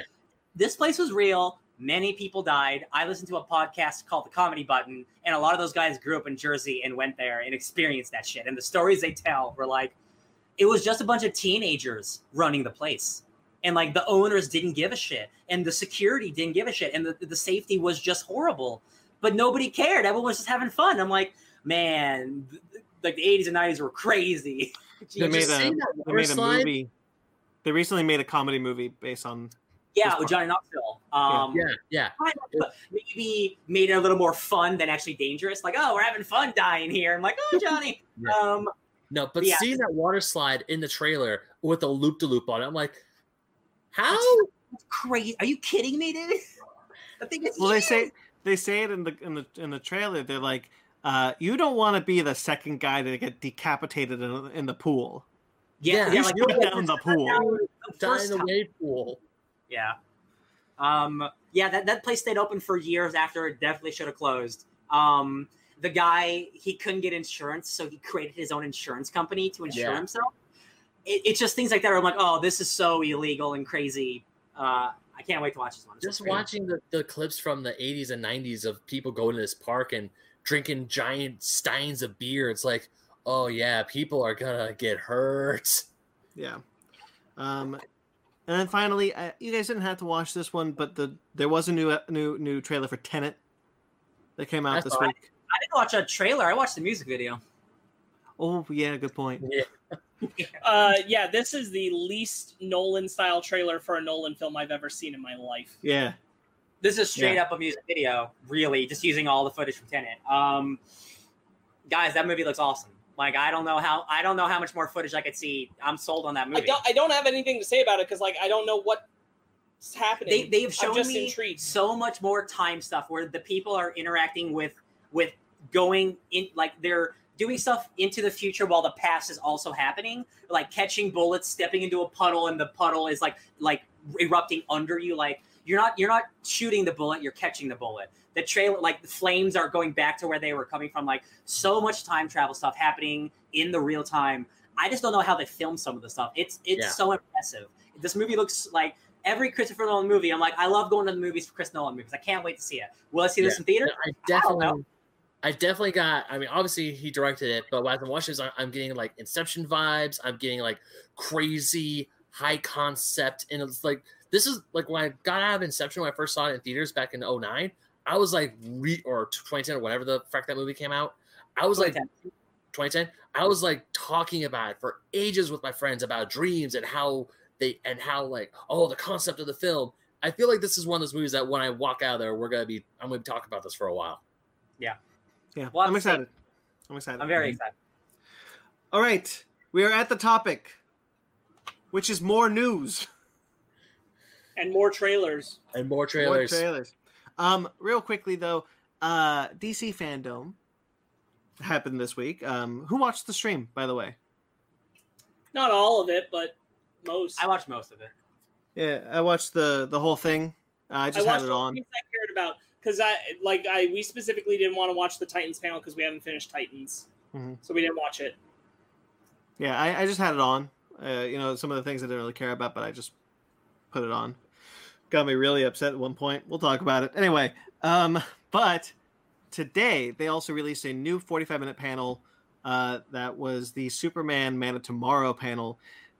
They did this because when they initially scheduled that panel for the September 12th event, they didn't realize that the movie would be out. So they decided to do this. That's an oopsie. I was going to say, I was like, wait, isn't that soon? Yeah. So they talked a little bit about Superman Man of Tomorrow, but the big thing was that they released the new animated films to come out next year. Next year, the DC animated films, there'll be 4 of them. Batman Soul of the Dragon, which is one that we knew about already. Talked about it last week. Justice Society World War II. Thank you. I'm excited. That was like last night or something. It's so weird because we're still getting news after Fandom. I'm like, why didn't you just put it in the Fandom? Because they put it in this Man of Tomorrow panel, and that's where it was. Oh, okay. Sure. And then they released it late. Yeah. The Justice Society movie, I'm so stoked for.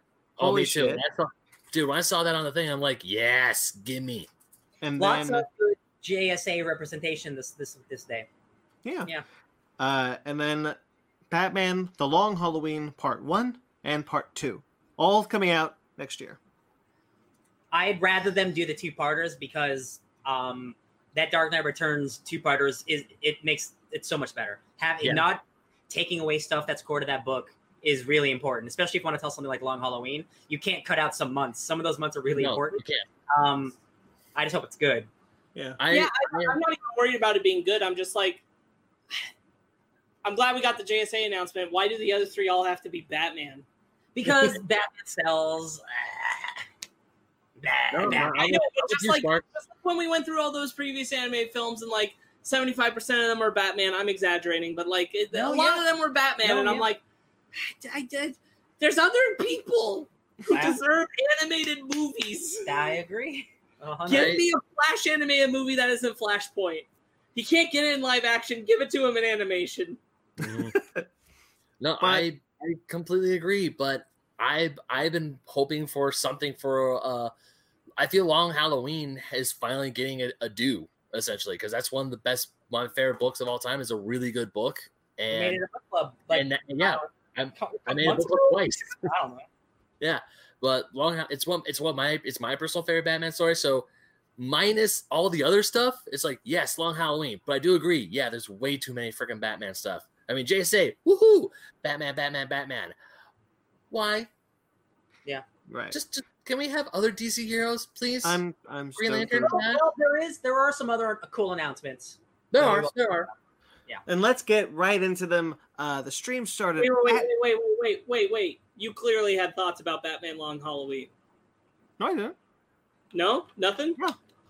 Okay. It's whatever. It's All right. Batman. I'll be honest. I don't know if we need an animated Long Halloween. No, I don't think No. so either. But I also didn't need a Batman Hush or a Batman, Son of Batman, or Batman. We're going to get them no matter what. I guess I'll be more clear. I don't know how well that book will translate to animated. Yeah. That's The dude talking, discovering mysteries. You would have to change the art style. Mm-hmm. Not that they haven't done that in these movies before. No, true, but some turn out well. No, I agree. It's just like when they try to keep to the story, they do try to keep to the animation style. we'll see. Too early to tell. You look at The Dark Knight Returns is a good example. It looks like Frank Miller but 3D. Mm-hmm. Yeah, and those two movies rule. I think those are good. All right, so let's get right into it. The event happened, started right at 10 o'clock. I just had the whole thing on, and right away I thought, what are our initial thoughts of the thing before we get into some of the bigger announcements? I think overall it was pretty great. Yeah, I did too. I left feeling besides the comics, because the comics is getting its own separate event. I felt really positive about DC. Yeah, Which is what I really wanted to feel. DC Media. DC Media, Sure. because we've talked about it. Like the comics aren't really giving me what I want, and like it's nice to see the future's bright, at least on this end. Yeah. I just have the panels listed, so just gonna go through them, talk Sure. about them if we have any major thoughts. But the first panel that dropped was Wonder Woman 1984. They did their little thing. They're like a big happy family. They all love each other. It's great. Linda Carter asked a question. It was great. But they showed the new trailer, the second and last trailer for Wonder Woman 1984. Holy crap, guys. I'm so excited. Yes. She looks good. I think Cheetah looks great. I thought that first trailer was pretty dope. Yeah. I think this trailer is pretty dope. Yeah. I everything I saw, I'm still like I've now accepted Steve Trevor's in the movie, and now that I see he's like the comic relief, I'm like, oh hell yeah. Give me all the parachute pants jokes. Yes. Give me all of that. Does like everybody Barbara need Girl? parachutes? Like, Yeah, I like- thought it was funny when they did the art joke, and then we got the parachute pants joke. I'm like, does everyone just parachute out? Like, oh, Steven, Yeah. no. He's the fish out of water instead of her. It's a nice reversal. I'm very curious about what the plot of the movie is going to be. From everything we've seen of the two trailers, there's a big satellite. I think that's where Max Warlord is giving his broadcast to get to the world. He has some type of magical artifact that brings people's dreams to life. But does that affect the entire world or just affect the characters in the movie? Because it affects Wonder Woman and it affects Barbara, but it has to affect everyone else. So I'm really curious about the state of the world that we just haven't seen yet. Because there's a lot of stuff we just haven't seen. I think Cheetah looks great. I was really worried. We were going to get some shitty furry stuff. That was like a cheetah lady. Oh, yeah. Hell yeah.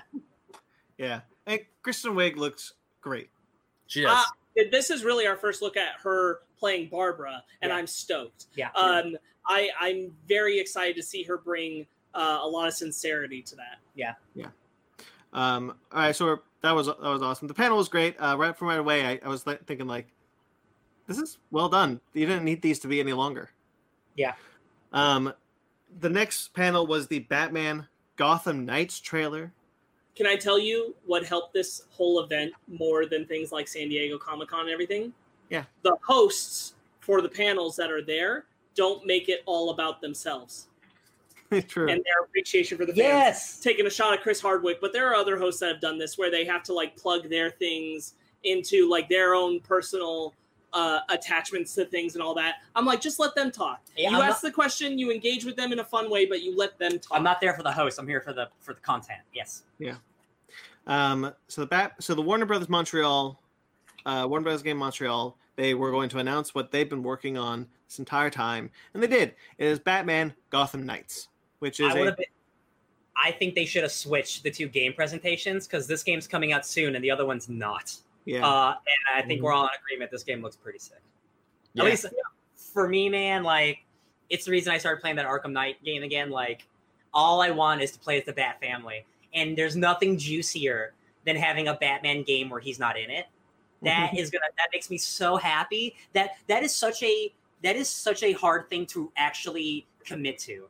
You're having a Batman game that Batman's not in it. Batman is your seller.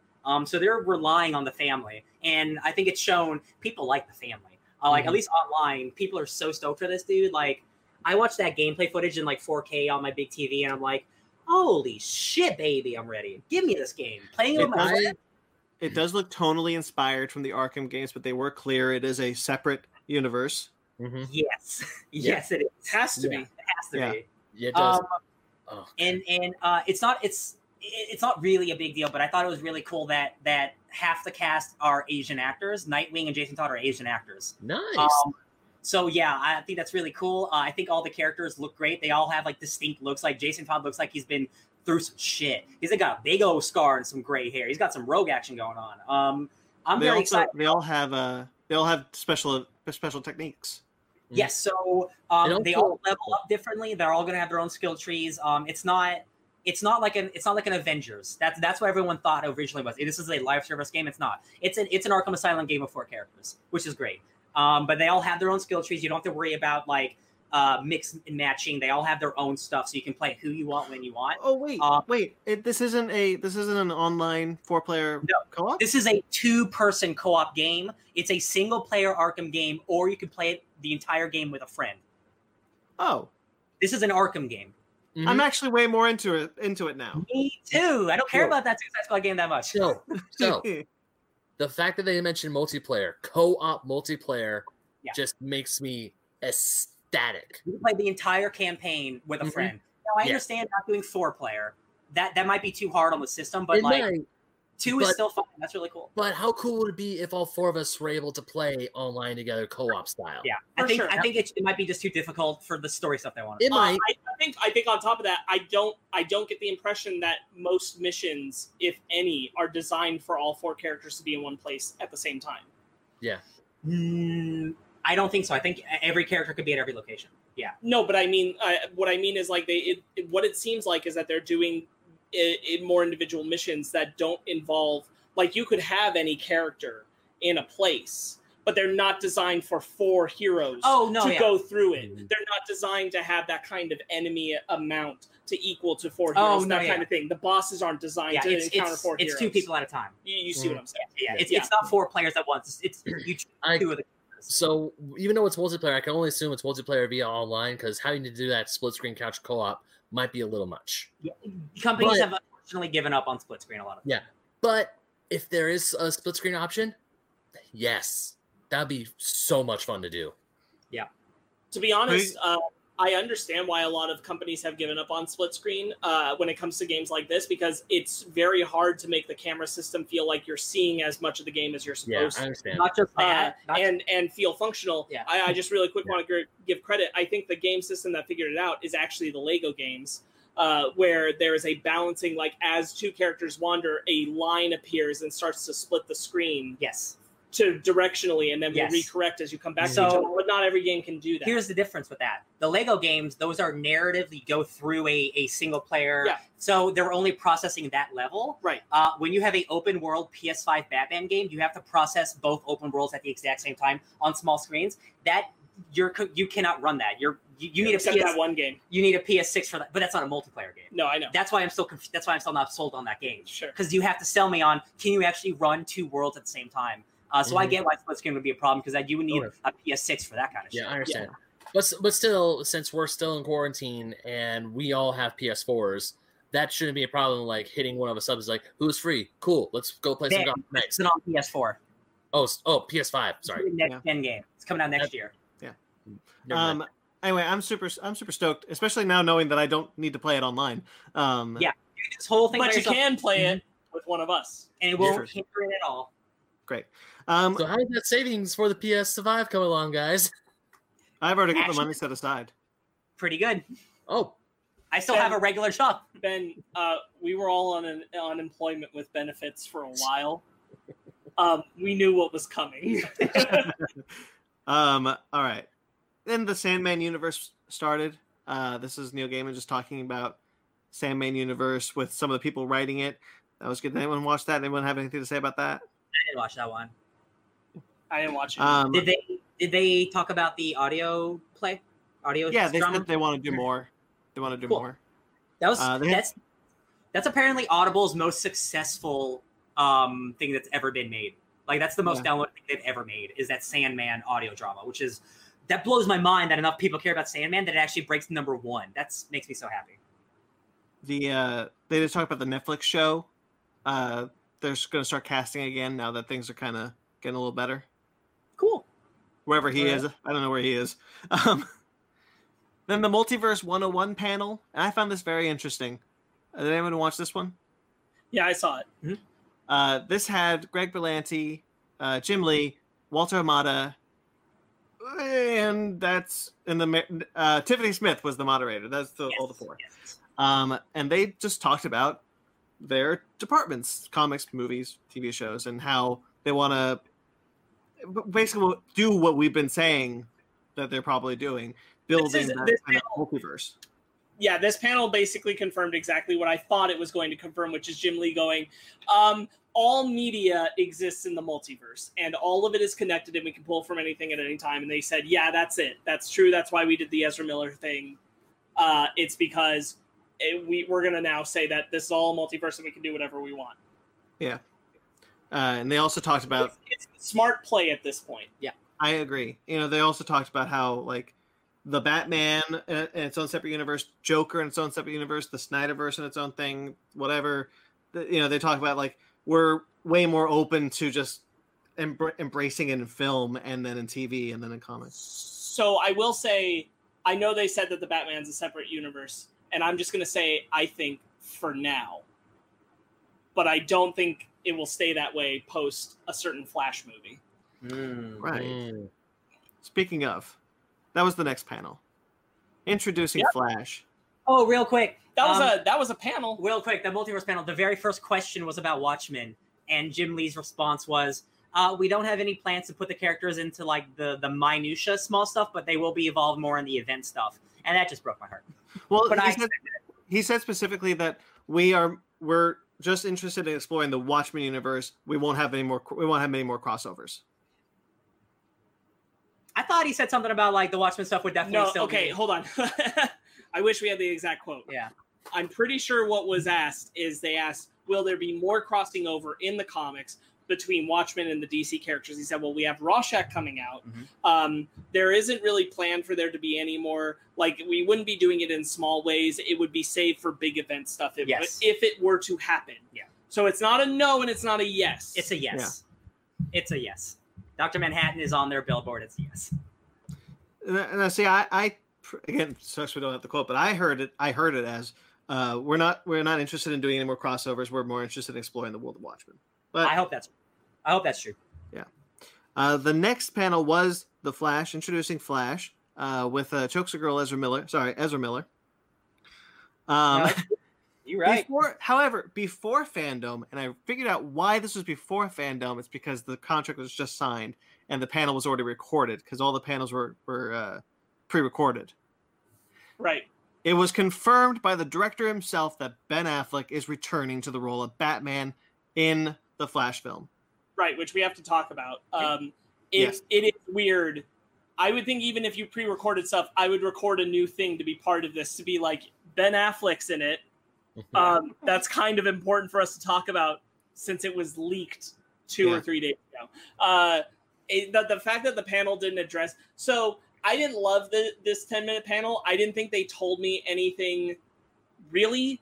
All they told me is that it's Flashpoint. We're doing multiverse stuff. Everyone loves Flashpoint. I know. I wanted you to make me care and believe about it, and I'm having a hard time with Flashpoint and Civil War. The companies will never get away from them.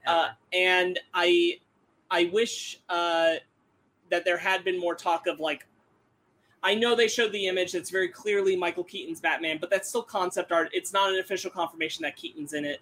Because we're not there. We did get confirmation about Ben Affleck's His official Batman. Wikipedia page says he's in it, so I'm going to take that as but I mean, like, that would have been a nice place to drop that information or something. The one thing I did appreciate is that the Yellow Lightning is back very clearly. Forget the Snyder Blue Lightning stuff, which is stupid, and just because he likes the color blue. I appreciate that. The new. I'm excited that they're redesigning the costume. That costume is a piece of shit. Yep. Christina Hodgson is writing it, and she did Bumblebee and Birds of Prey. So I have no reason not to think that at least the script is going to be dope. Yeah. We've all kind of talked to each other about this, not on the podcast, so I guess we should talk about it here. I am glad Ben Affleck's in this movie. I am too. I am glad that his Batman is getting kind of a closure piece. It has not been officially said by like the director or anything, but a lot of sources have been saying this is his last appearance as Batman. It's just this. It's a one and done. That's it. And I think that's really nice. I think that's a really nice thing to do transitionally.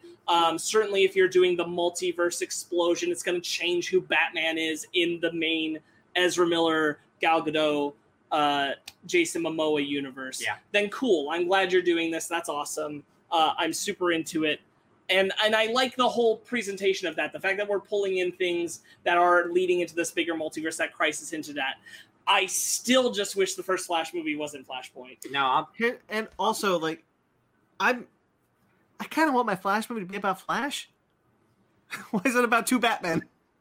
Why is it about the multiverse? Why does it have to be the first one's about the multiverse? Because people, I don't know. People who don't know Flash only know Flashpoint, so they think you have to do Flashpoint. Can I tell you another thing? I think that they wouldn't be pulling so hard on this. We've got to include these other things. We got to do Flashpoint. We got to do multiverse stuff. I don't know they would be pulling so hard on this trigger if they didn't have the Flash, which arguably is the most successful of the CW shows as far as popularity. Yeah, sure. And I think that kind of makes them go, well, we got all that Flash. We don't want to do these same things that Flash is doing. We should do something bigger, broader, something that brings people in that's not just like the TV show Flash. And I can kind of understand that being the impetus. It still sucks. See, that's all it is. Again, so Flashpoint, it's he goes back in time to save his mom. We don't know Barry Allen yet. So like the Wait for the Snyder Cut, baby. Supposedly he's got a more emotional arc in that. Okay, sure, yeah. Him and Cyborg were cut from that movie. I'll be fine with that. Yeah, actually, my thing is just, I was really surprised that after, and you know what, glad after the role almost killed him, he decided to come back. So there's an interview. I don't know where it's from, but it's with Ana de Armas, and it's a very just like small candid interview about Ben Affleck and how like that dude, he was in a really bad place when he was making Batman, and a lot of people are like, man, and I think Ana de Armas might have saved this dude's life, like for real. Because he seems like the happiest he's ever been, and he's like lost weight, and like she said, like he wasn't at a point where he could be Batman. He's back. He's there now. Like he's healthy. He's happy. Like he doesn't want to leave it the way it was. And I'm like, I respect that so much. I respect that too. I love. He's my favorite part of that movie, of that BVS movie. I think Ben Affleck brings it so hard, and we'll talk about with Justice League.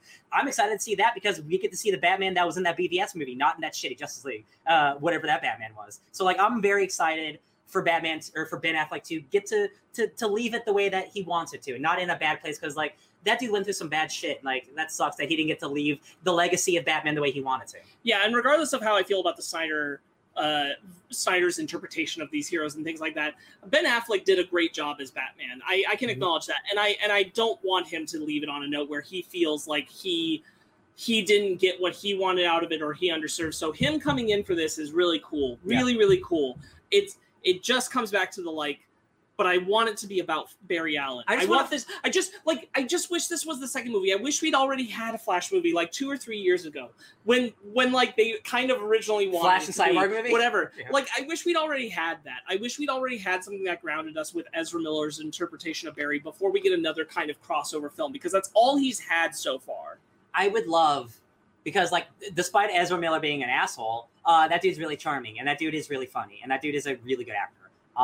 I would love to see him just battle a couple rogues just to know who that character is. Sure. I don't want your first movie to be the biggest multiversal event of the year when I don't know who you are. But that's that we all kind of know we feel that way. Yeah. That's not what we're getting. I'm encouraged by what they said in this 10-minute panel. I wish that there had been more to say. Yeah. I'm encouraged by the director and the writer now, for sure. Yeah. Then one other note.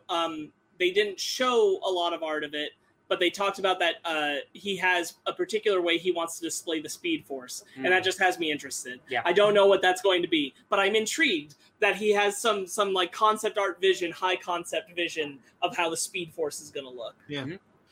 Mm-hmm. Then the Beyond Batman panel, which was just Kevin Conroy, Wilfred L., Mystery Science Theatering, Batman 66. This legitimately might be my favorite thing that I saw today. It's just 5 minutes. Ben, did you see this thing at all by chance? I didn't watch any of it. Okay, so it's Batman Beyond. It's Terry McGinnis and Bruce Wayne watching Batman 66 footage and just commenting on it like with silly stuff. Like, Nice. wait, why is he doing that? I wouldn't do that. Are Just you kidding me? Does the Joker have a mustache? Yes. The best bit is this Kevin Conroy just like, I just what, and then Wilfred is like, are you still looking at the mustache? And he's like, it's so mesmerizing.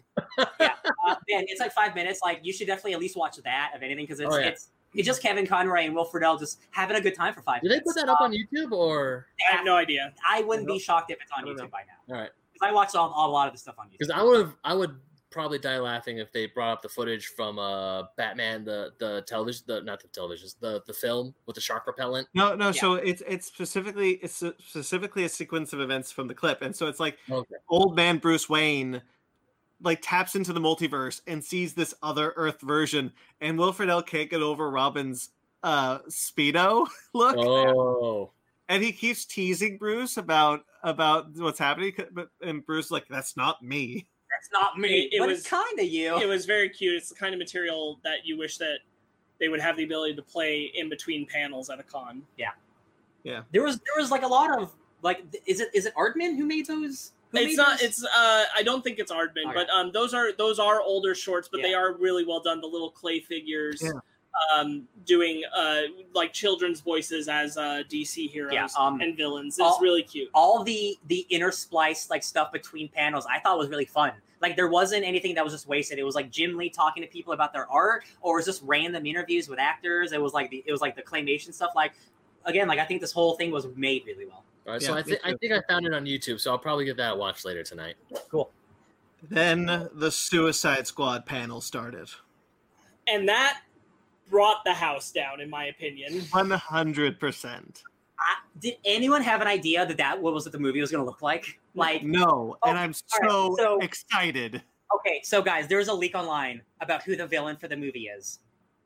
Do you want to know who it might be? Sure. Brandon, you're going to lose your shit. You have one guess. Now, I want you to think about it.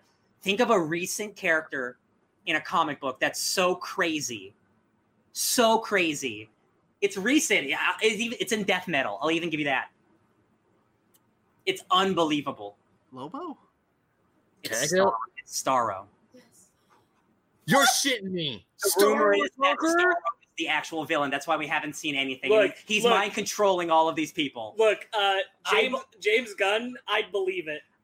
This might be the greatest movie ever made. Are you shitting me? We're getting Starro and Suicide Squad and not a Justice League movie? It's a rumor, but like there's a military general who's the villain, but like he might be being mind controlled by a villain. Like we had no idea who the cast was until now. They said everyone, baby. You know what? I'm going to go through the list. Go do it. Idris Elba has been confirmed to play Bloodsport. Obviously, Margot Robbie as Harley Quinn. John Cena as Peacemaker. Viola Davis returning as Amanda Waller. Jai Courtney returning as Captain Boomerang. Joel Kinnaman as Rick Flag. Woohoo. David Dastmalchian confirmed to play Polka Dot Man. Daniela Melchior as Ratcatcher 2. Steve Agee. Smoke Captain. So King Shark. You guys have seen Harley Quinn? That dude sounds a lot like Ron Funches. Yeah. He is going to be just like that. It's like, I can't wait, guys. King Shark is coming. Man, King Shark fans win. Bring up Really? Matt. I think that's hilarious. All right. Sean Gunn as Weasel. I saw so much tweets of the picture of King Shark and then just King Shark is a shark. Yeah. But like I fucking hate that line in that anime movie, but I respect what you're saying. Yeah. Flula Borg as Javelin. Nathan Fillion as TDK. So for some reason, we know who that character is. He's Arms Fall Off Boy. Yeah. He's a character who he can rip his arms off and grow them back. So I don't know why they're not just naming him. That's super weird. So I think he might have like a special part of the movie that they don't want to reveal. But it's so weird that he doesn't actually get named because he's just a dude whose arms fall off. Peter Capaldi as the Thinker. He looks so good. Is the Thinker that villain from The Flash who sat in that chair? Yeah. Shit, dude. That's crazy. I can't tell you enough how excited I am about Peter Capaldi as the Thinker. Yeah. I'm losing my mind about it. Yeah. All right. Pete Davidson as Blackguard. Alice Braga as Solsoria. She's in New Mutants. Mei Ling Ng as Mongal. Sorry. Mongal. Mongal. Michael Rooker as Savant. Storm Reed as Tyla, Bloodsport's daughter. Mm-hmm. Jennifer Holland as Amelia Harcourt. And Juan Diego Bota as Luna, El Presidente. Yeah. This whole cast is crazy. And you don't have a cast of like 15 people in a Suicide Squad movie if you're not going to kill most of them. So, guys, this is a rated R 1970s war comedy starring like the greatest actors of our generation. Like, I just don't. Plus, maybe it has a giant starfish in it. It looks. The behind the scenes featurette that we saw is awesome. It's like better than a trailer, to be honest. Yeah. Like it gets you pumped. This might have been like next to the Batman. Like this. Actually, I think some people are more excited for this because they didn't know what to expect. Yeah. I'm While I am excited for the Batman, honestly this took, and the Wonder Woman 1984 trailer, I was pumped, but this took the cake. I was like, this is so exciting. It feels like this so much is like the movie James where Gunn. like if I could rush to one of the movies they were talking about, this is the one I want to see right away. This comes out in exactly like 1 year. And I'm so glad that I get to say that about the Suicide Squad movie. Right? Yeah. 100%. On the Fandom website, they had a secret DC Comics. I just want to talk about how James Gunn talked about that he's bringing over one of the visual effects guys from the MCU. He said that there are more visual effects explosions and things like that in Suicide Squad than all of the Marvel movies he's worked on combined. He said this is the biggest movie he's ever made, and we've seen Guardians of the Galaxy. That's a cosmic event. So this like old school war movie is going to be bigger than that. Like, oh baby, I'm so excited. All right, so they had a secret DC Comics event. What was that going to be? It sounded like Endless Winter. It wasn't. It was Milestone Comics. This was somewhat leaked like a day early, but Newsarama, they kept posting multiple articles of like what's that secret DC event? We'll find out in a mile. ... Stone. Just like a lot of silly things, just like referencing and like, wow, like this really famous '90s guy who worked on Milestone is going to be at DC at 1:45. Wonder what it's about. So it wasn't so much a secret, but like a very nice surprise. Right. Yeah. Milestone Comics has not been published for a long time. We first heard about kind of a revival, I think about last year. but now we got like, hey, this is happening. It's going to launch with a Static Shock digital series. The previous Milestone comics that were published will start being published digitally come September of this year, in the lead up to the launch.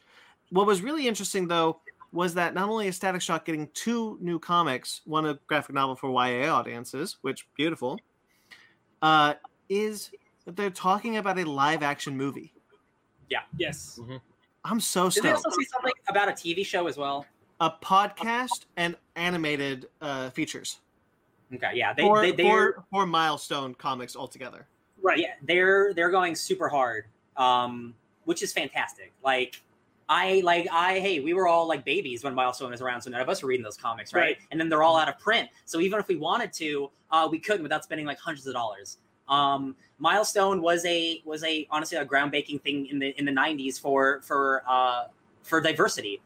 There's it's all diverse characters, and that's awesome. And unfortunately, it didn't sell like it needed to. So Static Shock was successful. It got a TV show and everything, right? What an incredible gift! Yeah, being given this second. And life. if you watch that panel, they were talking about how like nobody was doing this at the time, and so like it was really them like shaping the future, and it fortunately didn't pan out the way they wanted to. A lot of these characters now exist in the DC universe. Yeah. And it's really nice that they're not going hard like with like 12 titles all at once like X-Men or something. Like they're starting small, but it's really nice that considering DC just had all those layoffs, this is still going forward, because like this could have been a seriously bad situation of AT&T just cutting this off early, and that would have been really bad. So it's really great that Milestone's coming back. Like so many more diverse characters are going to get the limelight. Movies, TV shows, podcasts, like it's not bad. I mean, like, and we've talked about like DC's current comic lineup and everything, and how Marvel's kind of beating them in the diversity spectrum, because pretty much every title happening right now is led by white people, and both behind the scenes and on the comic, which isn't a terrible thing, but it's nice to see this sea change happening. Yeah. And there's another book we'll talk about too that's just adding to this. All right, then after that, it happened. The Snyder Cut. Oh, that was next? That was next. That was the next panel. Hot dog. This was Zack Snyder being asked questions by the cast and then interviewing his followers. I do want to say that it was really nice just to see Henry Cavill attached to something DC related again. Yeah. It was. He's also on the set of The Witcher. So that's why he's wearing a hat. Can't see his head. I'm so excited. No, anyway, seeing Henry Cavill in a Superman suit again, it was like, okay, that's good. Seeing we're talking about his question. So Ben, because you didn't watch the panel, what had happened was Zack Snyder had his little thing, and he had his cast ask him questions from fans, and then he brought in a fan to talk to.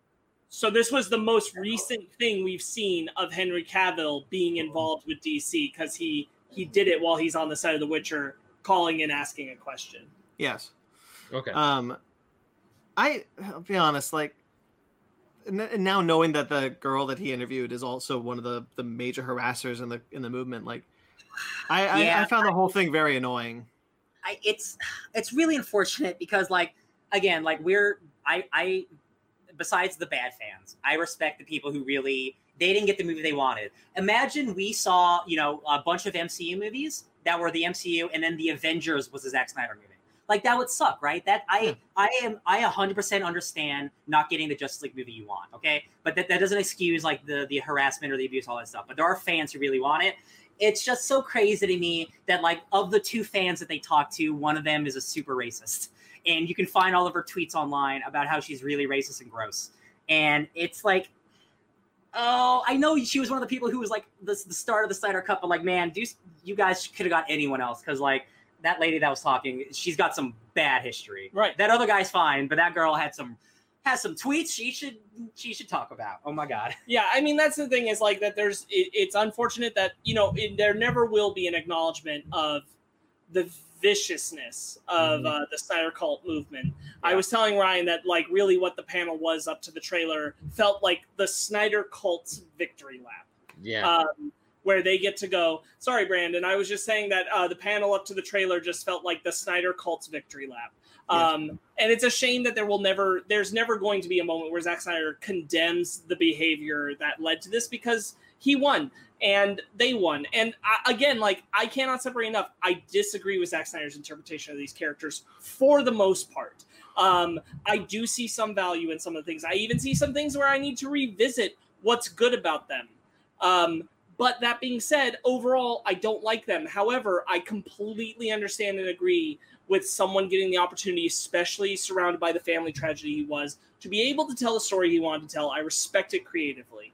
However, the movement and the acceptance of the movement that led to it, and like, you don't have to look far for the people who, like, the moment the Snyder Cut was announced, were coming after the people who didn't like the movie because they don't like the movie. And that's the thing, is like, and I will acknowledge there's definitely the people on the other side who harass the people who like the Snyder movie. Definitely happens. I know we do it every once in a while. We try to be better about it. I know I do it. But that movement had a lot of bad shit, and I wish that there would be some acknowledgement of, like, I wish Zack Snyder were the kind of person who could come out and say, hey, I'm really glad this is happening. I definitely think that there were some wonky ways of how we got here. I do not agree with a lot of the harassment. I think that everybody has the right to either enjoy or dislike the movie. Instead, he said that it's a movie for grown-ups, and people who like cartoons wouldn't understand. So yeah. It's hard for me to give him the benefit of the doubt because I'm trying so hard. I'm trying so hard.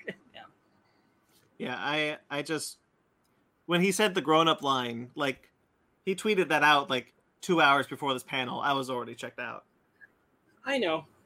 Yeah. I will anyway, say. But I the will first. Say, oh no, you go.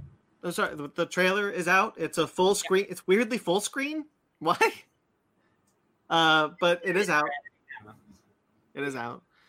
Yeah. So there's that, and it will be a 4-hour-long series. Yeah, so it's a miniseries. It's hour-long miniseries. That's that. He originally said maybe it might be like a 6-part thing.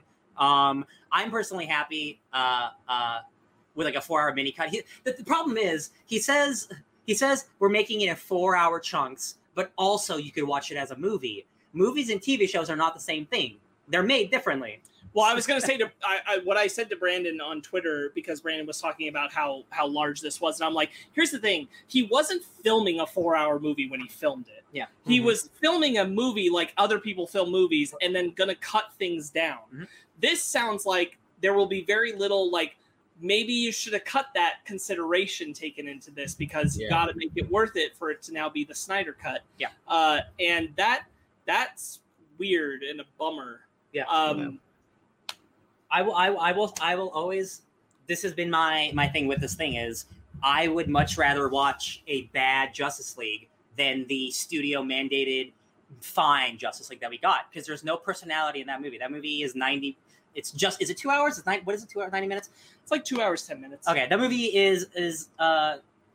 it's just a fine movie. There's no depth. There's none of the Snyder trying to be smart, even if he's not, which I'd rather have, because that's what Zack Snyder tries to do. So again, I am so much more excited after seeing this trailer and seeing all the new footage. Darkseid looks like shit. That movie's not coming out for a year. The CGI is not done. It's gonna probably still look like shit anyway. Desaad, I'm glad Desaad's in this movie. I think Desaad's. Oh, that's who that was. Yeah, Desaad's okay. cool. No, look, when I first saw Desaad, I thought that was freaking Corset, what something Glaive. Corvus Glaive, yeah. He looks so much. I was like, hold up, I've seen you before. You're from Avengers. How'd you get up in here? So here's my thing. I look at like movies like Eternals.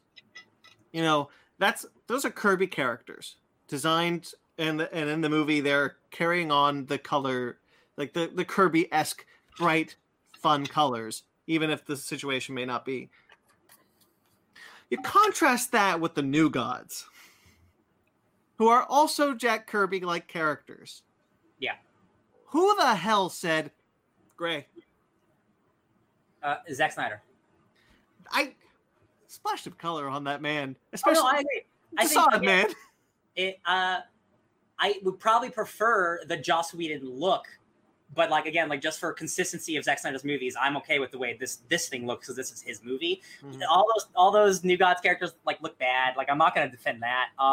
We are getting a New Gods movie with Tom King writing the script with Ava DuVernay, and he talked about that. He's still writing it. I'm like, these can't be the same characters, right? Because that movie's not going to look like this, right? And it's not, because this is Zack Snyder's universe. You're going to have the Batman in its own universe. You got the Joker doing its thing. You got the New Gods doing its own thing.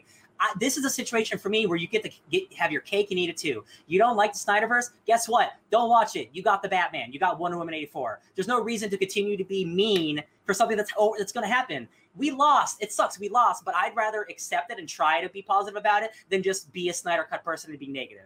So he makes it very hard. Be better than that, Brandon. Two wrongs don't make a right. So I'm excited for this movie. I'm not attacking him. No, I know. I'm excited for this mini series. It's probably still going to be bad. I'm not saying it's good, but I would rather get this than the Justice League we got. And I remember reviewing that movie positively, thinking back, I was stupid. I'm an idiot. I'm dumb. That movie is soulless. I watched some clips and I'm like, oh wow, I'm so excited for Bruce Wayne Batman, the Zack Snyder Batman, because that's not the Batman in the Joss Whedon one. That's a funny Batman. That's a Batman who's got money. And I'm like, F that. Give me that dark Batman. That's fine. Yeah. I'm excited for that. Because that's not a Batman wearing a wig. That's the Batman. That's a Ben Affleck who's there to be an actor. That's not a reshoot Batman. That's Batman.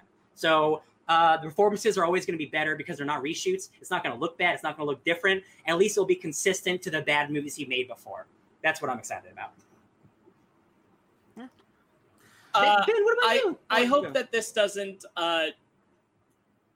The one thing that I want to carry on from Joss Whedon's Justice League, everybody knows, is Superman. And I hope that this doesn't trap Henry Cavill's interpretation or Warner Brothers' perception of how they should show Superman in films back into nobody likes the 2017 Justice League, so not Superman like that. Because that's the one thing that should escape. This hellstorm of what this has become. Yeah. Overall, I agree with you. We just have to make the best of a bad situation. In a sense, it's really no different than like when we were originally going to be going into the Justice League to begin with. Except, this is weird because there can't be a conclusion to this, not a real one. Yeah. This is setting up a battle with Darkseid that didn't film an ending. And foreseeably never will. That's weird. That is a weird space to live in. Yeah. To be seeing this. I imagine the finale will be like the Avengers finale, but if Thanos showed up. It is weird. You know what? It is weird to live in a moment where we are anticipating, whether in a positive way or a negative way, we are anticipating a film that represents a already dead universe. Yeah. Where there will be no continuation and we know it. Also, there will be no footage from that original movie in this movie. So we're getting an entirely fresh movie. And for me, that's very exciting. Like, we're not getting a movie. We're getting a fresh-ass 4-hour new Justice League. And for me, I'm getting another Justice League movie. So, like, good or bad, I'm still getting it. I find that exciting. Yeah. So I didn't watch the panel. All I watched was the trailer. And when I first saw, like, the first thing you see when you click the thumbnail is Darkseid. And I had to convince myself that was Darkseid. If it wasn't for the giant Omega symbol on the chest, I'm like, that can't be Darkseid. Is that Darkseid? Chest hair. What? He's got chest hair. Hold on, Ben. What? It's not Darkseid. It's not? Ben. No, it's Uxas. Deep cut, baby. It's Darkseid before he was Darkseid. Yeah, they're doing. Yeah. Oh, they're doing that. I'm not wrong. That's what he said. That's who that is. Okay. Darkseid. Yeah, because if you remember Justice League, that's probably when he goes. That's when he fights. There's that montage, or not montage. There's that flashback of the that Green giant Lanterns war. and the Amazonians. Yes. So instead of fighting Steppenwolf, they're fighting Darkseid. Yeah. Yeah. I mean, I agree with Brandon. I hated Darkseid's color palette. It's like, where's the blue? I mean, I know Darkseid's gray. Put some color on the. Where's the blue? Kirby. Make the eyes brighter red. You're doing Kirby. You're doing Kirby. Yeah. You're doing Jack Kirby. Put some color in there. Yeah. I'll just pretend that's like Darkseid's like little brother. Like you're doing Superman, and Superman's been muted for 2 movies. Bro, he's gonna be in a black suit this whole movie. I know. Oh god, that's right. They're bringing the black suit. We got the colored Justice League. You can watch that movie. You own it. I know. You don't like. This is not the colored Justice League. This is the gray and black. Like I'm not expecting that. I got that movie. Yeah. It's whatever. Yeah, It's just hard for me to be. It's just hard for me to. Oh care. no, trust me, I get it. I will say the one thing I agree with Zack Snyder is he didn't like when Superman said, "Do you bleed?" when he's fighting the Justice League. That's the one thing I do agree with him. I'm like, I also don't agree Batman should have said it, but I like that you think Superman should say it. At least you're trying, bud. At least you're trying. I mean, Actually, I like that moment. You like that moment because it's making fun of Zack Snyder's moment.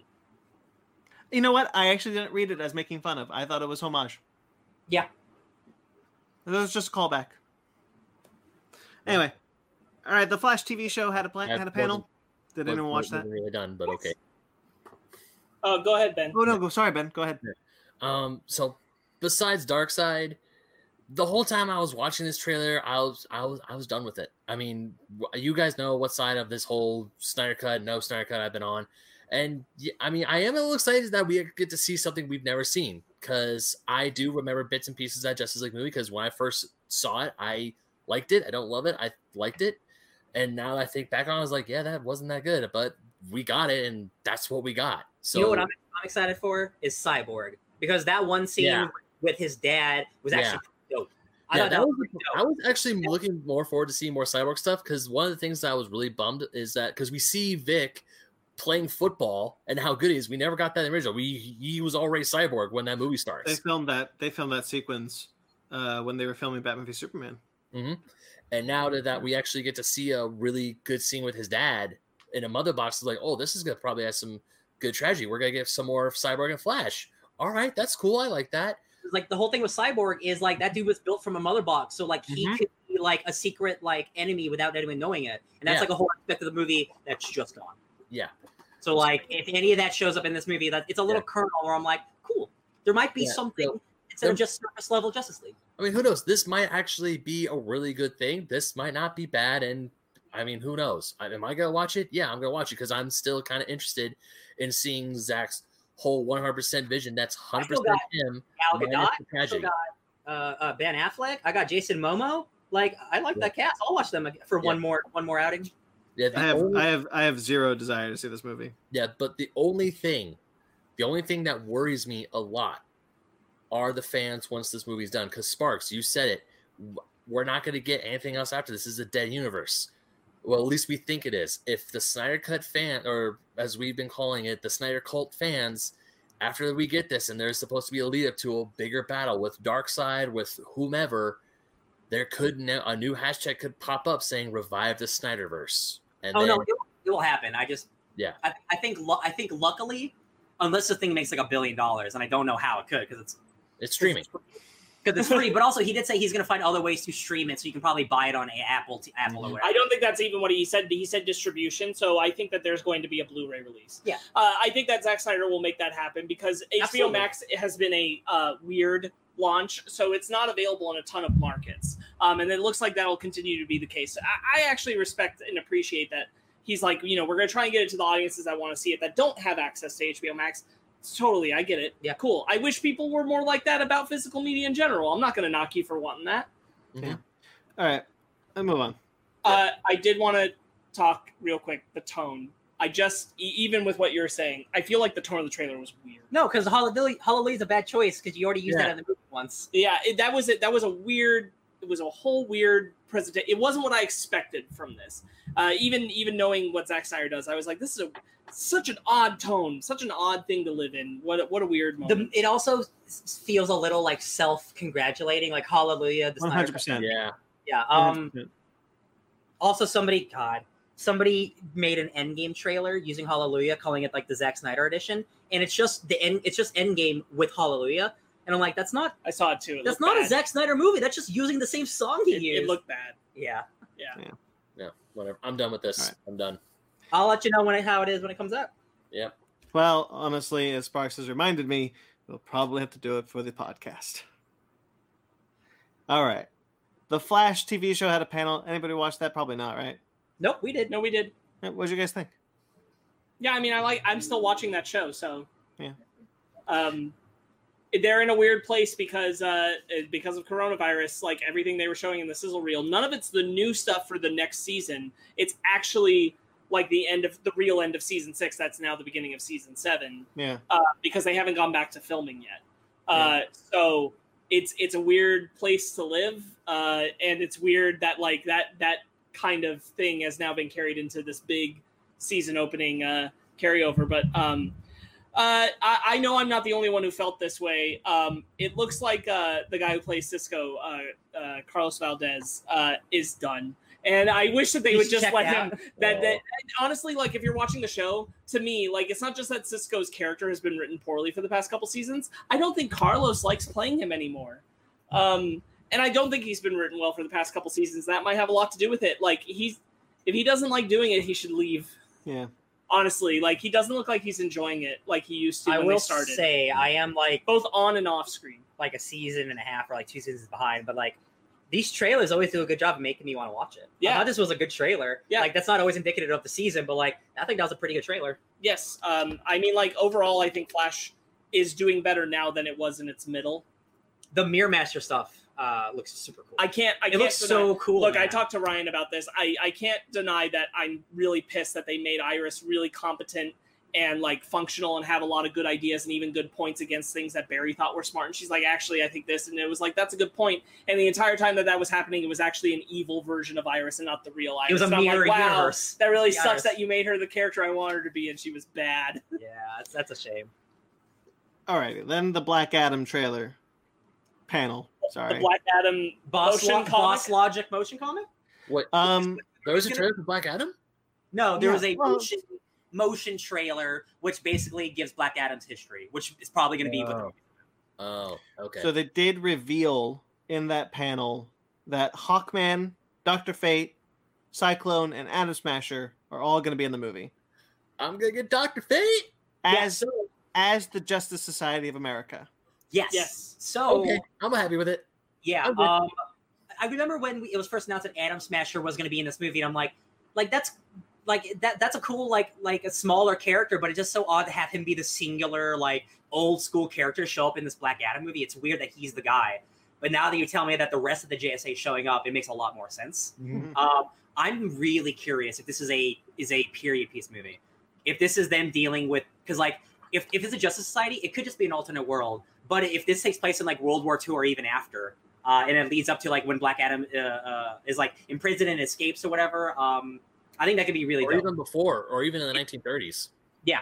I'm sure that they want to tie Black Adam in with Shazam. Yes. Yeah.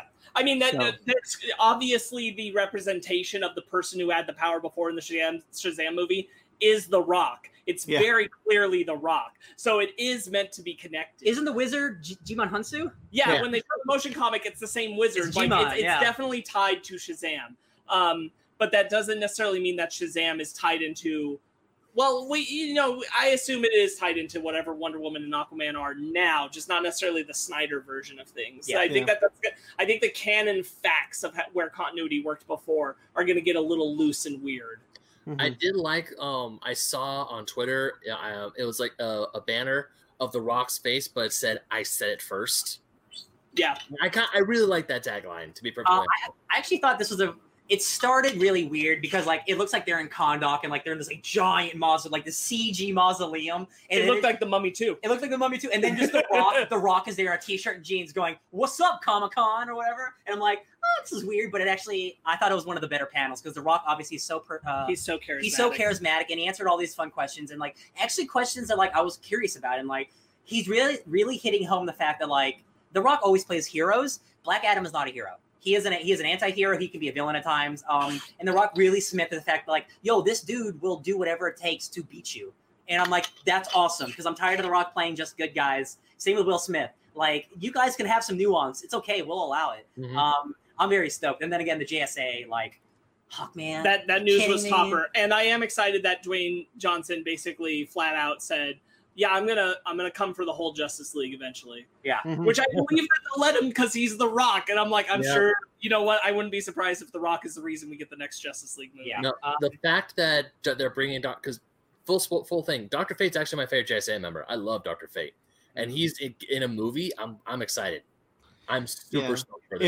It was the double header of Hawkman and Dr. Fate. Where I was like, okay, cool. So, I don't know if you guys saw on Twitter. The Rock posted it was originally supposed to be a Hawk Girl, but because behind the scenes problems, they couldn't do it, and he'll tell you about it way later. So I bet there's some gross sexism that The Rock was trying to get over, and we were like, no, make him Hawkman. So I'm very curious about that story because, hey man, Hawk Girl's pretty cool too. You can have both. Daniel Jackson from Stargate SG-1 was Hawkman in Smallville. Yeah, barista, 6 months, baby. We'll see who's playing our new JSA. I'm very pumped for Black Adam. Me too. I am too. I was so curious, like, how far in development are they? It's that, like, the way he was talking, like, cool, they sound like they got the script done. But then he was talking to Noah, who plays Atom Smash. He was like, yeah, I was looking at the previs of all the fights, and I'm like, you don't do previs unless you're pre-production in a movie. So I'm like, oh shit, that movie's happening. No, I used to think that Black Adam was just that thing that DC said, hey, we're making it, and then they just swept quietly. If you recall, Ben, he was the first person cast when they released the first ever DCEU lineup before Batman v Superman came out. Oh yeah, I remember. Brandon, we can't forget you bring it up on the podcast anytime Black Adam comes up. Listen, it's a tale as old as time. The Rock and Black Adam. This panel got me really stoked. Like we're getting the GSA on multiple fronts. Like we're getting movie stuff, we're getting an animated show. Like they're in the comics right now with Injustice. Like everything you love comes back eventually. It's love really the JSA. Yeah. All right. I wonder if they have this stuff tight enough where we're going to see a Jay Garrick in the Flashpoint because of this. If they were smart, we'll see. If they were smart, they do that. I would be okay if we see Jay Garrick in Flashpoint. After that was the Titans panel. Didn't watch. They did say that they're going to bring in Scarecrow and Barbara Gordon next season. We knew about Barbara. I'm hella stoked. I think we actually even knew about Scarecrow, but that might be new. We were like a couple episodes away, right? From the four. Okay. And then one other character. That's a spoiler. I won't say. Did it make you want to watch it? Any of the clips from it? Honestly, know they showed good Superboy stuff. I like the Superboy stuff. Season 2's good. Season 2 is miles better than Season 1. Yep. Outside of the Hawk and Dove stuff is still quality choice from Season 1, for sure. Yeah, seeing Crypto was cool. Yeah. It's nice that that's getting another season. Oh, yeah, there's Crypto, baby. Oh, that's awesome. With laser eyes and everything. Even better. He and Superboy fight a whole bunch of Luthor Corp agents on a farm. But not the farm you think. Oh. All right, and then the Aquaman panel, which was just Patrick Wilson and James Wan gabbing. That's cute. Yeah. Then the Harley. I wanted them to talk about I wish they would have talked about the HBO Max series just a little. Me too. Then the Harley Q&A, which was just Harley Quinn from the Harley Quinn animated series, just answering questions in a cool little animation. She was asked the question I thought she would be asked, which is, will there be a season 3? And she's like, boy, I hope so. Yeah, it's no confirmation, but I don't think they would do that unless... Yeah. They wouldn't use that question unless it was probably happening. Yeah. Yeah. And she was asked, F, marry, kill. And she was like, well, F Wonder Woman, kill Batman and Superman, and marry Ivy, duh. The Wonder Woman 80th panel, I missed that one. That was Gal Gadot and what's her name? Linda Carter? Linda Carter. And Patty Jenkins just chatting, talking. Nice. They were talking about the legacy of Wonder Woman, and they revealed the Wonder Woman 80th logo. Oh, there's one of the smaller panels that I would just quickly want to talk about. There was the voices of Batman, and it's all the voices of Batman from around the world. So it's Will Arnett talking to the Hindi Batman, the Spanish Batman, the Russian Batman. Yo, guys, the Hindi Batman might be the best. That dude is so sick. He's got the coolest voice, like the Spanish and French Batman. I'm like, man, I never considered, like, you're so like Batman. I never considered it. That's just a fun little, like, 10-minute thing you should watch. Yeah. I did enjoy that. I enjoyed that immensely. Tomorrow's superheroes, speaking of Batman, they talked about just kind of legacy of of what new characters could be, and took the opportunity to give us more confirmation on the John Ridley Batman book. It was announced earlier this week that he was doing that. Before that, we had suspicions he was doing it for 5G, whatever that was. But now we know it is going to be a 4-part miniseries, which will introduce a new Black Batman. Yeah, and it's I don't know if any of the like Lucius Fox or any of them or Luke Fox if that's who it is, but he said that the Foxes are heavily involved with the story, which is great. I'm very curious if this was the plan that got turned into a miniseries. I think so. Because these are things we've been hearing about for a while, which is good. Like, I want this book to come out. I'm very curious about it. I think this was meant to be the next Batman ongoing. Yeah. And then it's like, oh, maybe Trim It Down is making a mini because we canceled all that shit. Yeah. But he did say like it's going to have huge ramifications for the DC universe, for Batman in general. So it's always interesting when you have a miniseries do that because not everyone reads the minis. You know? I'm not against it. It's just like interesting choice. But that's cool. I'm excited. He's coming up with the other history of the DC universe soon. He's really cool. Shazam had a panel, which I thought was fun. They did it on Shazoom. Yeah. I don't know if you guys saw that. I did. But they couldn't say anything, and Zachary Levi kind of made some fun over that. The Chris Daugherty performance was awesome. It was all right. It was okay. I liked it. I just thought it was interesting and out of nowhere. Yeah. Did you see his Deadpool statue dressed up like Batman? His Batpool? Yep. I will say I always knew that dude was a super fan. So I'll give him. I'll be a little more lenient on having a random acoustic performance in this Comic-Con. Yeah. That has a lot of cool Batman merch. I'll say that. All I could think when the kids besides Faith were popping up for the Shazam panels, I'm like, they're already too old. Getting old. They're already too old. Oh, did you see the joke that David Sandberg made on Twitter about it? It's this fake Shazam sequel. The kids all have mustaches. Yeah. Or something like that. Yeah. Yeah, one of them literally has a mustache, and I'm like, they're already old. Yeah, they released the title. Yes. Shazam! Fury of the Gods. Yes, and they announced a new cast member. Oh, Sinbad. Yeah, Sinbad. Yes. Sinbad? That was funny. Really? Sinbad! Do you get it? No, he doesn't get it. No. I think I do, actually.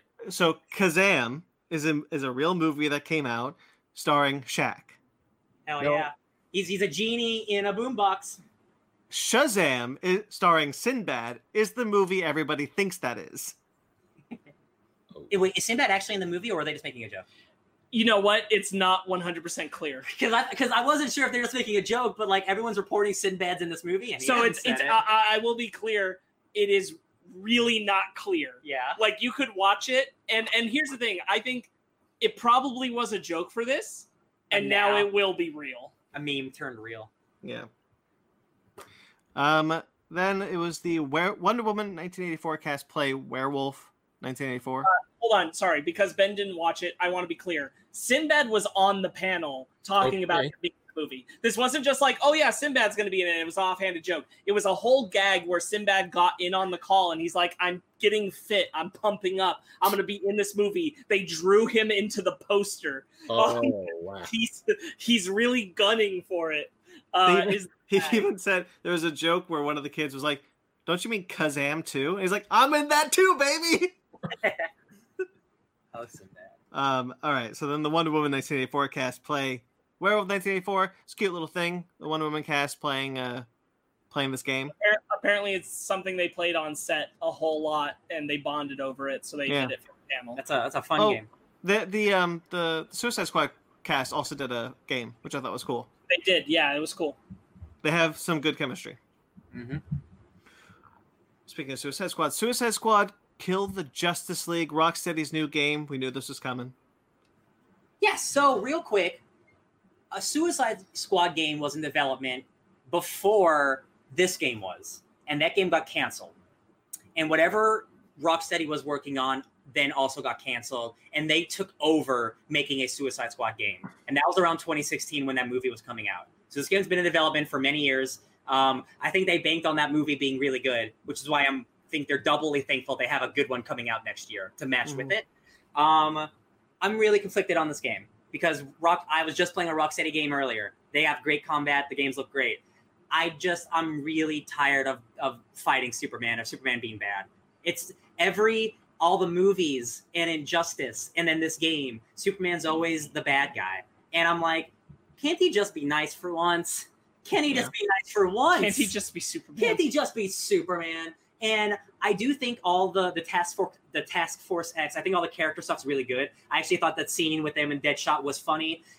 Again, this is in the Arkham universe, but the Deadshot in Arkham Knight is white, and this one he's black. Yeah, that's fun. So that's fun. They did say, this is the next Arkham story, next in the Arkham universe.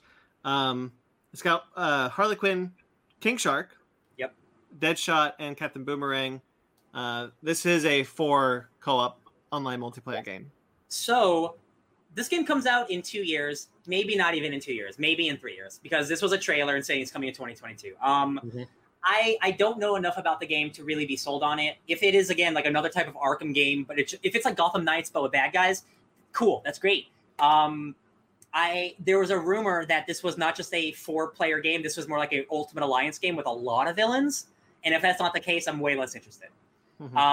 King Shark's really cool, but like, I don't know if I want to play an entire game as King Shark.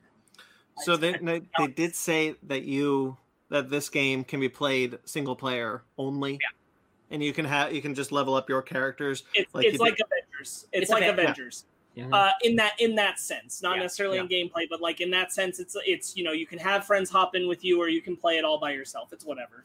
And you can do that at any point throughout the whole game.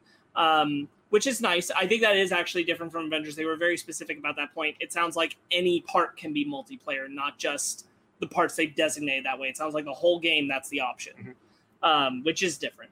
I thought that the moment where Boomerang asks who's the alpha target and they all like point at Superman really in awe and afraid was cute. But it's hard for me to, I very much echo what Ryan's saying. It's hard for me to be sold on this. It's just not only is it not necessarily what I wanted from the studio that made the Arkham games, it just doesn't feel like, not that I needed the same tone or anything like that. It just doesn't feel like the kind of thing that's getting me excited like those did. I'm not sold on this premise like I was sold on Arkham Asylum from the first trailer, the Suicide Squad or movie. Arkham City from the first trailer, or Arkham Knight from the first trailer. I am happy that the tone isn't an Arkham Knight dark grim. I do like that it is a little more funny. And again, they do have a comedy writer who wrote this game. It just, I hate when they release trailers for games that are so far away, because like I'm gonna forget about this game for an entire year, and it could be different in a year. You know what I mean? Like, also, it's a bummer that everything around the trailer after that was not done. I don't think was done well. It didn't do enough to tell me about the game to get me into it, and it did. I don't think Will Arnett's bits working in with it worked. I think they had him there to try and make the game seem more. Real quick, we didn't talk about this with Gotham Knights, but Batman's dead in Gotham Knights, and the Court of Owls are the villains. So this is an entirely new, new story. Where if we've all read Court of Owls, that is so Bruce Wayne centric, it's insane. So the fact that Bruce Wayne is ripped from that story makes it. They could do anything, and makes me so excited for the future of what that game is.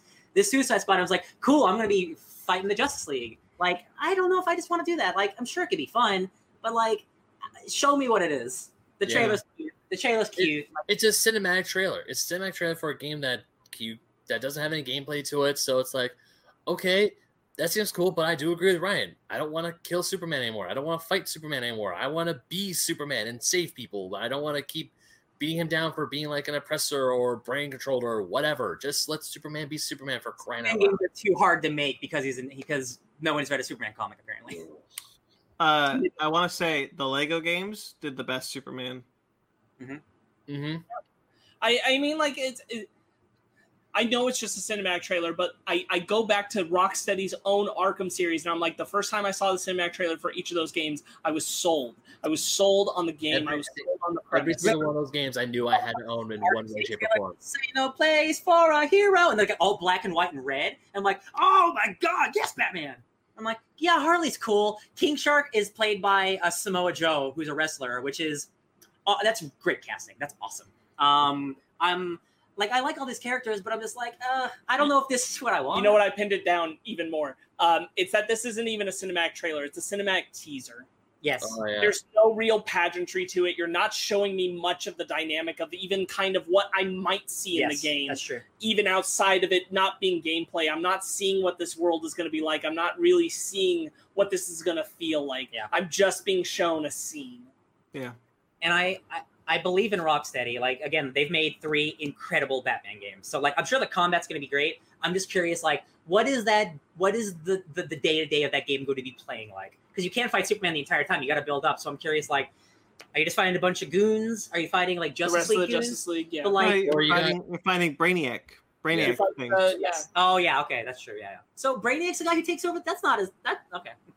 Whatever. Could be I'll take it. Starro. Could be Brainiac or Starro. Pick one. Give me 2 Starro Suicide Squad things? Baby, I'll take it. Yeah, it looks all right. I don't think it should be connected to... I don't think it should be connected to Arkham. For real, these games, like, they'd have to mess with some of the Gotham Knights stuff, but these totally should be switched. This doesn't feel like the Arkham universe that Gotham Knights would does, even though it's not. It's weird. Yeah, there's just no reason. Like, you could just make a new This world. doesn't feel like you don't have to make it. I connected to just Arkham played universe. Harley Quinn. I just played Harley Quinn in Arkham Knight. That does not seem like the same character. Yeah. All right. Then the final panel of the day was Matt Reeves talking about the Batman. I love Matt Reeves. He needs to talk about this movie all the time. He came in like the anti-Zack Snyder. Yeah, 100%. Man, yeah, that dude just seems to get Batman. Like, that dude reads comics. Like, even if you don't read comics, like, he seems to get what the character is cool. Like, what's cool about the character. Guys, that trailer, I don't even. That's the real deal. To me, That's the real deal. To me, that made the event for me. Yeah, That's 25 to 30% of the movie. Holy shit! right. And they're still casting new characters. Like, some kid just got casted today. Yeah. It's like I'm like, It's so funny to me how much of the Snyder Cut trailer we saw, and then this, and I'm like, wow. this isn't even nearly Done. as much as that, and I'm like, this is so incredible. That suit looks great. It does. Yeah. When he just like grabs the dude, and just wails on him. Holy crap!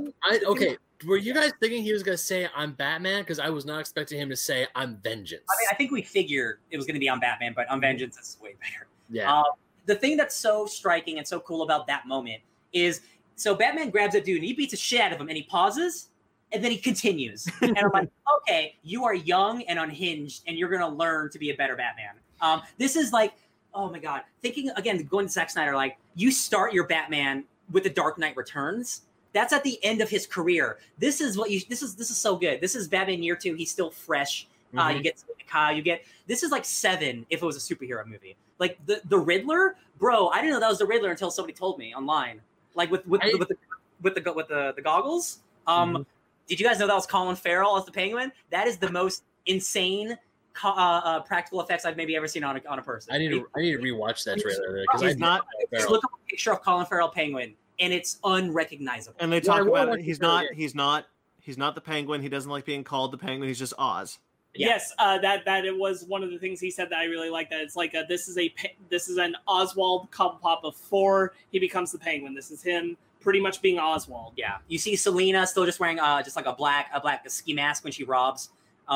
Yo guys, if this is the start of some Batcat shit, oh baby, I love this so much. No, 'cause so I actually figured out it was the Riddler once we got like the question marks for the 2020. I'm like, who else uses question marks? That has to be the Riddler.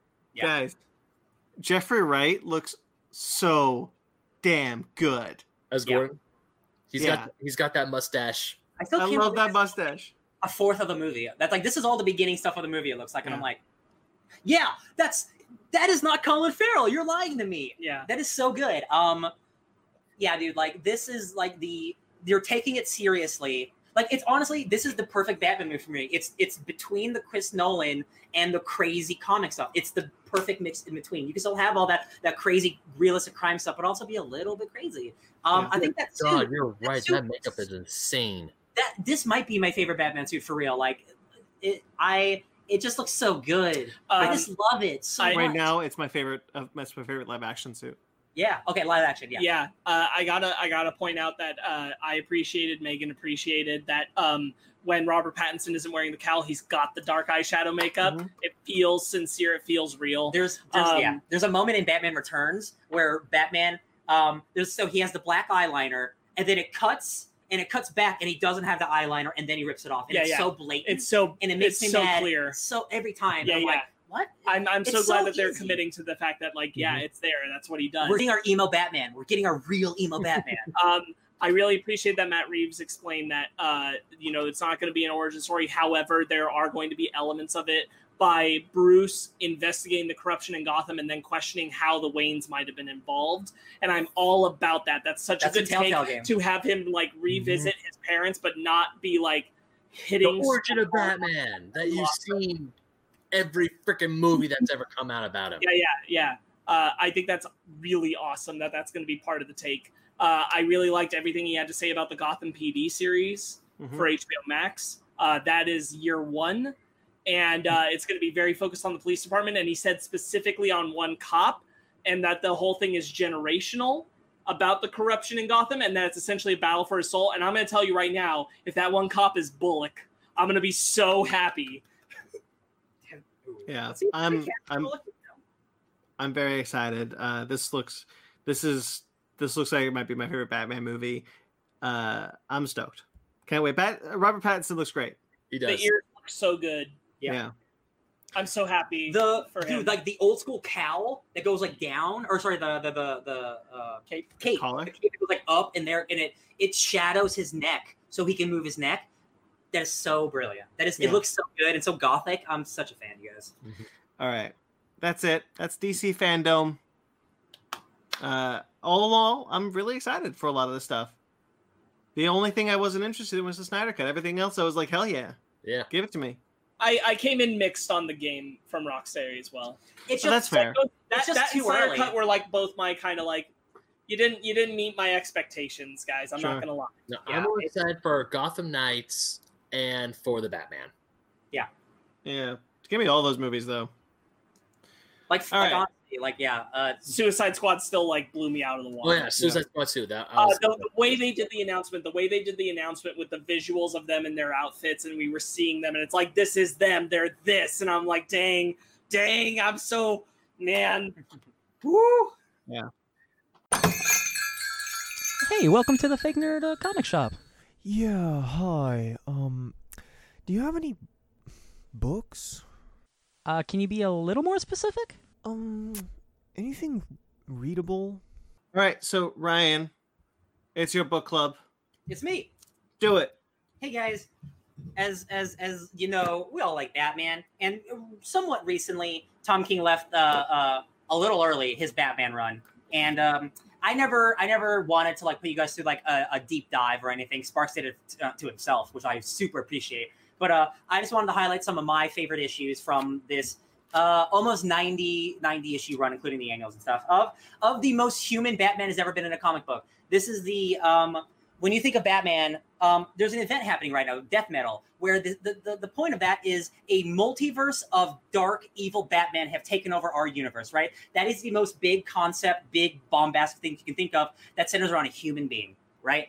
I sometimes want the human being to act like a human being. Batman is often a god while also being human. He doesn't feel like a human a lot of the times. This is the most human I've ever felt him in a run. I think also he channels a lot of Alan Moore in some of these specific issues, which work and don't work. But I think for the most part, I think these issues are all pretty dope. And I just like to get your opinion on them. I got this Batman Brave in the Mold signed by Mitch Gerrits at Comic-Con, the Swamp Thing issue. Shall we go issue by issue? Absolutely. Which is the first issue? Is it 23? 23? Yeah. So, guys, issue 23, Swamp Thing Batman have a crossover. I love it. I like this issue a lot. Well, I just love how when Swamp Thing just pops up and Gordon is just like, "The fuck are you?" And then he's like, "Oh yeah, Batman's right behind you." And then he's like, "Of course he is." Many members of the Justice League appear to Batman and Gordon in this series, and Gordon's always just like for Swamp Thing, a giant Swamp Thing just appears behind him. And he's like, takes off his glasses. Okay. So you guys know each other, right? Okay, cool. I'm gonna leave. Gordon is great. He always does that, like especially with the Wonder Woman we'll talk about later. This is the most Alan Moore comic written in the last 5 years. Maybe besides that Swamp Thing annual, which also I think you guys read. This is just a story about Swamp Thing's dad getting killed and the mystery behind it, and two different people's their grasp on humanity and the different ways they deal with it. And you think Swamp Thing would be death, and you think Swamp Thing would be less emotional than he is. You think Batman would be less emotional, but they both end up. Oh, don't do that, Astra. They both end up and stuff. I love this issue specifically because this is the way I like Swamp Thing written, with the ellipses, where he's very deep in thought all the time. He's still not connected to his humanity. He has to think about everything he says, right? Until the end, where he just, much like a person would, he rages out because his father's dead. And that is so powerful, and that's so beautiful, especially with Bruce at the end, because Bruce had something with Swamp Thing where like, Swamp Thing says dust to dust isn't a real thing, right? Life changes. Right. And then at the end, Swamp Thing's like, oh, maybe not. And Batman's like, wait a minute. So are my parents not? Are they not? Tell me my parents are falling back into life. Yeah, he's basically like, so are my parents okay, Swamp Thing? And then Swamp Thing just leaves. Mm-hmm. That is the most Alan Moore shit of like, he's shouting coward. Yeah, at him. I love it so much. It doesn't give you an ending. It ends on a sad note. We don't know. I guess we know why his father was killed by the headhunter, just because the headhunter knew superheroes. Yep. That's the only reason he was killed, so this guy can get close to superheroes. And Swamp Thing kills him, and Batman's pissed about it. Mitch Gerads is a great artist. I think the 9-panel layout works really well for this. Especially there's one double panel spread of Swamp Thing on a couch that I think is beautiful, and he creates his own little teapot and drinks it. I think this is just fantastic. I also love it's a one-page joke, but it's Swamp Thing and Batman in the car, and he's like, "Why do you need a car? Why do you need a body?" Yeah. I'm gonna take a bunch of pictures. Yeah. Yeah, that's a good one. And then he's just like, huh. I lost all my pictures. I think that's okay. Yeah, I think this is I picked this one because this is like, I think, a fun little standout issue. You don't need to read any of the rest of the book. Do you mind glance through mine? Are you good? That's a fun. Okay, so yeah, there's one part where so this headhunter, I've hunted him before. He runs, he hides. This will not be easy. He's in the museum. The grass told me. And Batman's like, I'll get my car. Yep. The world's greatest detective beat by grass. Just little moments like that I really like. Yeah. And then 24. 24. Yes, Date Night's Last Rites. This is probably my favorite issue. Wait, I'm sorry. No. Issue 24 is not the annual. They have similar things. 24 is the proposal. Sorry, they're all right. Yeah, it's just Batman talking to Gotham Girl, and you guys don't know who Gotham Girl is unless you read the last stuff. She's a superhero. That's all you got to know. And she was training with Batman. That's all you got to know. I think I really enjoy the conversation they have together. I think, again, these are conversations that don't often happen in Batman comics. We're just two people talking about Batman's happiness. And like, Batman, why can't you be happy? Oh, because I'm Batman. I can't be happy. Well, why not? Like, are you ever scared? No, I can't be scared, because if I'm scared, then I'm insane. But I don't want to be insane, so I'm not scared. And it's just Batman fighting being Batman. This entire run is him fighting being Batman. And Gotham Girls is like, why can't you just be happy? Why do you want to fail? And I just think it's a really sweet, beautiful conversation. Interspliced with Batman chasing Catwoman, who's going to propose to her. I just think it's a really nice conversation, this issue. Anybody else? Ben? No, because I was a little confused at who Claire was, and then I was like, okay, but they're close. Everything you need to know. She has powers. If she uses her powers, she dies. My family's dead. Help me, Batman. That's all you got to know. Yeah. He gave you everything you need. But the fact that Batman's like, oh, I can't be happy, and her challenging is like, why? Just that doesn't make any sense. Like Claire calling out Bruce on his own bullshit, and then I love that when he goes to Selina and he's like, hey, you remember that diamond that stole the first time when we met on the boat? And also another thing that I love how both Bruce and Selina can't agree on when it was the first time they met, because Selina says, oh, we met on the street, and Bruce is like, no, we met on a boat first. But which we get into the annual, which I like. Yeah, but he brings up the diamond that she stole, and he's like, oh, yeah, you know the one that you stole? She's like, yeah. Well, I bought it, and I've had it for years. I think I've always known. And then he drops down and says, I love you and marry me. I was like, well, that's really good. This is the art with the bat signal on the back and the rain just pouring down on him. It's just so good. Yeah, this is definitely one of the most beautiful Batman runs because every art. This is David Finch. That was Mitch Gerads on the Swamp Thing. You got Joelle Jones on the Catwoman. You got Mikhail Janin on the Thomas Wayne stuff. All these issues were so gorgeous. Big fan of the art. There's a couple things from this conversation that I don't often see in Batman comics that I really like. It's like, what's normal? Not saving people, just living your life, right? Do you like your life? It doesn't matter what I like. Well, do you like being the kind of person who says they don't like their life? It just seems like that. No one ever challenges Batman in that way. And it's just like this teenage girl who's a superhero now like, well, Batman, I'm a hero and I feel kind of happy. Why can't you be happy? It's just a nice thing that I wish more Batman artists or Batman writers would explore because, hey, man, that dude's a dude. He's not Superman. He's a dude. He gets backaches. He gets backaches? He gets backaches. Oh, does he, Mr. Bane? Batman.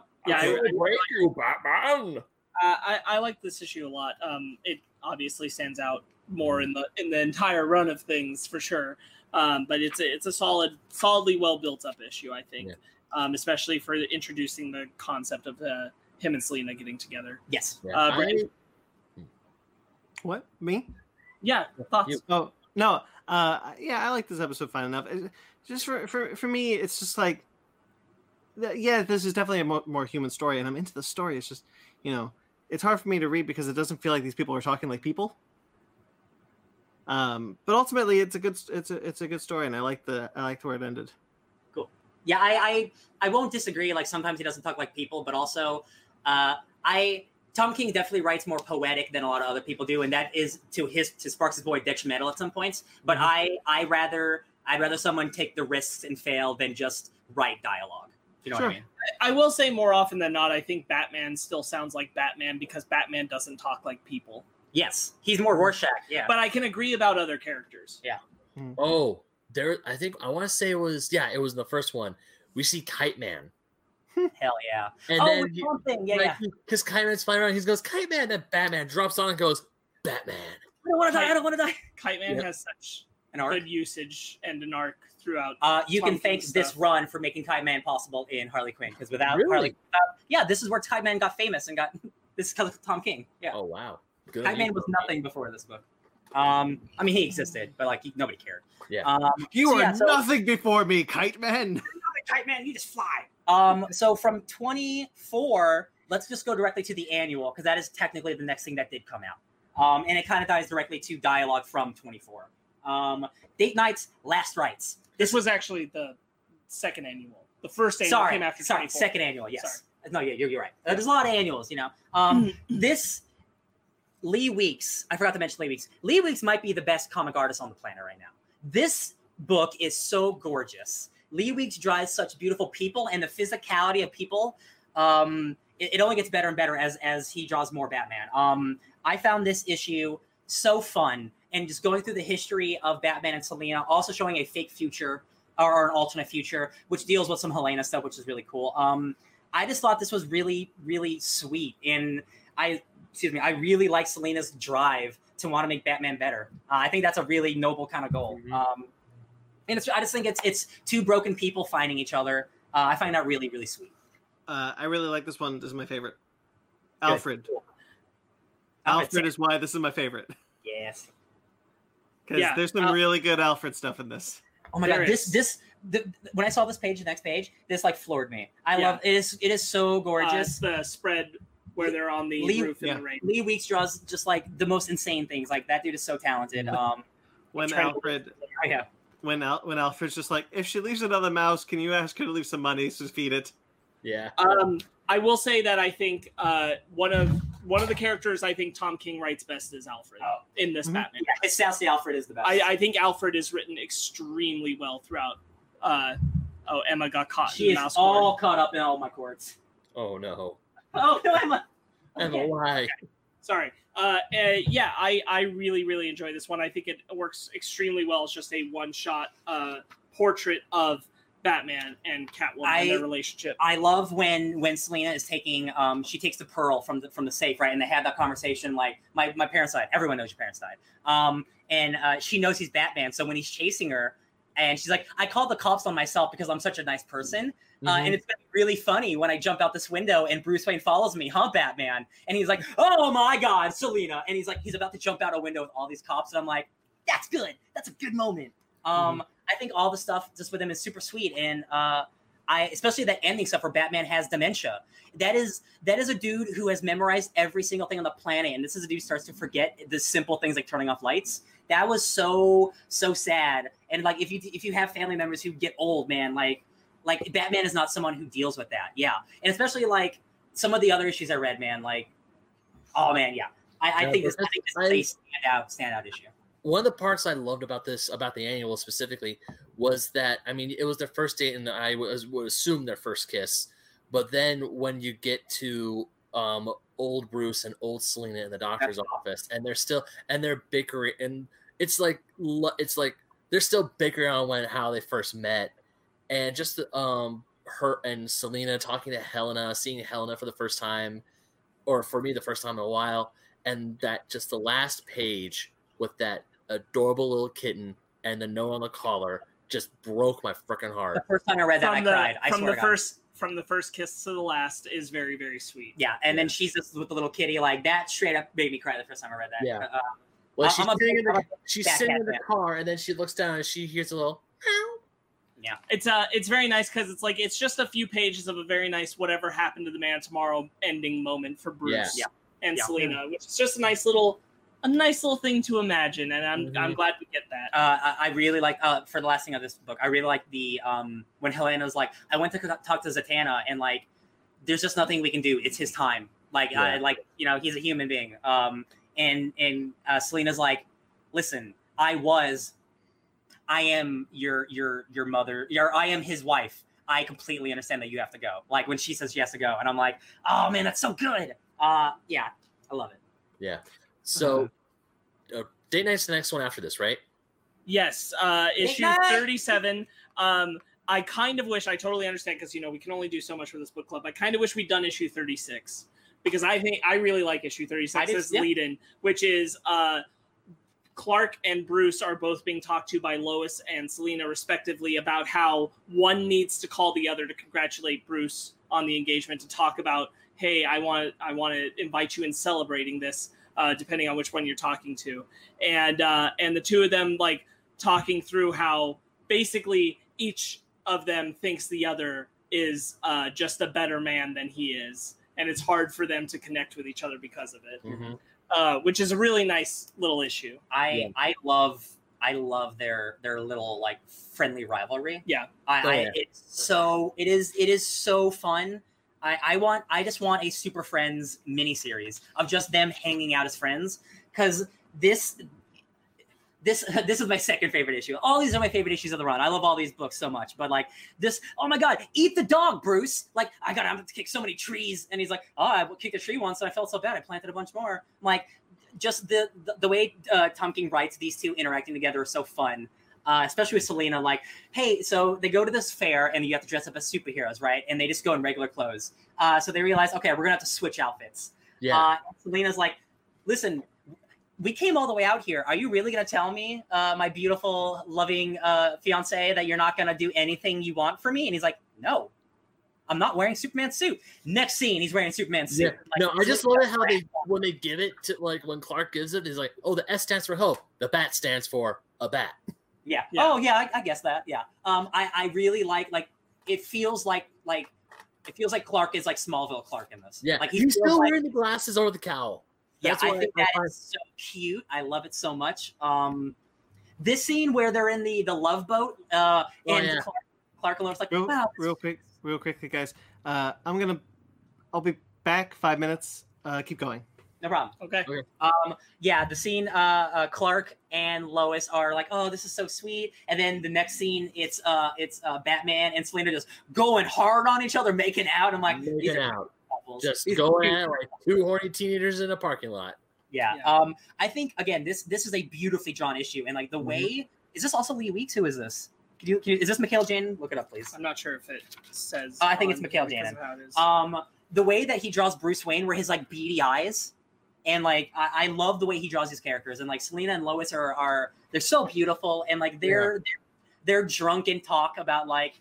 oh, I'm too young to get married, and like, what do you see in him? He's so Batman. Like, yeah, but once you get to know him, he's still Batman. And like all that stuff is so Or charming. how they're like passing a flask and that question guy comes and like takes some.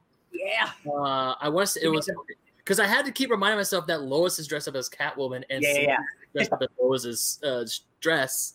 And that's another thing. I liked when they're switching out of it, and then like Selena sings, it's like, "Don't worry, it stretches." She's like, "It's freaking better." Better. I'm not a superhero. Right. Yeah. The question.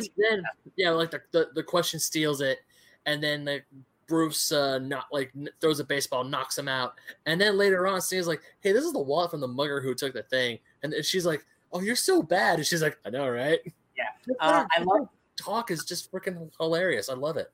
Yeah, the math, because both Bruce and Clark are very smart people. So when the question guy's getting away, he's like, "All right, so it's gonna be 6 feet, 3 inches that way. You do it at a degree over there, and 3, 2, 1, throw." And it's like a team up. Man, the end with the bickering between like, can Superman throw a ball past Batman? Essentially, can he strike out Batman? It is so good. It is so wholesome fun. And the final scene where Lois and Selena are like jumping in the air for joy because Batman hit it, and Clark's like, "What?" This is the type of story that I just don't get in regular Batman books. No. I don't know if I've ever seen a double date Batman issue in my entire life. Right? No, it's just very cute and well imagined. It's so fun and wholesome, and it's in between all this dark shit that's happening. Like you can have all of it happening at once. I love it. And if you like this issue, I highly encourage checking out. There is an issue in the arc called Nightmares that it revisits the relationship essentially between Lois and Selena. That is really good. You know which one I'm talking about, which is the Bachelorette Party. Yeah. That's a really good kind of spiritual follow up to this. Again, there were so many ones that I wanted to pick, man. No, I get you. Making this too many. I'm just recommending to Ben specifically because he enjoyed this as much as he did. Yeah, this specifically, this look is so good. Yeah, I love that Bruce Wayne in the Superman look is going. No, he looks so good. Yeah. And then after this, it's 73, 74, right? No, it's 39. Wonder Woman 39 and 40. Ben, did you like the fantasy stuff in this one? Oh, I loved it. Real quick, I liked it. Before we move on, Brandon, any thoughts on the date night one? No more than I already shared. Okay. And 39 and 40, yeah. Yeah, so I love it when Jim Gordon... man. No, so I love it when Jim Gordon's rushing him. He's like, "How many damn memos do I have to send? Only I get to touch the signal. When I was up there, I'm going to murder him." Oh, Miss Diana standing right there. Miss Woman, Wonder Woman. Again, Jim meeting with the Justice League, and he's just like, "I'm not used to this. This is still weird to me." And then, of course, he's like, "Oh, yeah, I need to talk to Batman." And then Batman just, flies up. He's like, "You could just use the communicator." She's like, "This is more fun." I love the way Tom King writes Wonder Woman. He writes her with a almost joking misogyny against men, or "Wow, you boys look so lame when you're soldiers. You should leave all the fighting to the women." I'm like, that is exactly what a douchebag man would say to a girl, and I love that. Wonder Woman is kind of she's like, "I'm an Amazon baby, F men." I'm like, that's a tough lady. I appreciate you. The Gentleman. He guards this place. The horde is everlasting, you guys. 1 second is a day. So anytime you're in this parallel world, 1 second's a day, and the Gentleman did not tell. 1 second Batman. In our world is a day in that world. Yeah, this is some interstellar shit. And you don't age. No, you don't age, but time does pass. But the Gentleman did not tell them that time works this way. So it turns out Batman and Wonder Woman are stuck in this place for 40 years together, just doing badass shit, killing demons, almost cheating. So when Batman shows up in the armor, almost. They get close. They get really close, but Batman's like, "Nope, can't do it. And even Wonder Woman's like, "Yeah, I got Steve, can't do it." But when Batman is talking to Selena about how they offered the Gentleman a break, and he's taking them up on their offer, and he shows up in a full suit of armor with a sword, and she just looks. It's Batman has never looked cooler. Are you kidding me? He's evil. He's straight up that night. He looks ridiculous. She is, and then she's like, "You look ridiculous." Or that even before something she says, "I'm gonna tell Clark you said that." No, you won't. Yeah. Even Wonder Woman's like, "No, you kind of look silly." Yeah. And she even mentions his pointy ears throughout the whole book, throughout the whole time they're fighting. she ends up liking him. You know, you're stuck with someone for 40 years. The Uh-huh. side story of Selena and the Gentleman is also really sweet because the Gentleman has a wife that he hasn't seen in a long time, and this is what I love about the issue 40 is Selena realizing what love is, not through Batman or Wonder Woman, it's through the Gentleman. And the Gentleman has been defending this other reality for thousands of years. And it might only be a couple months or a couple years in this world, but the Gentleman, that's eternity. So when he's talking to his wife, and Selena's like, bro, we gotta go.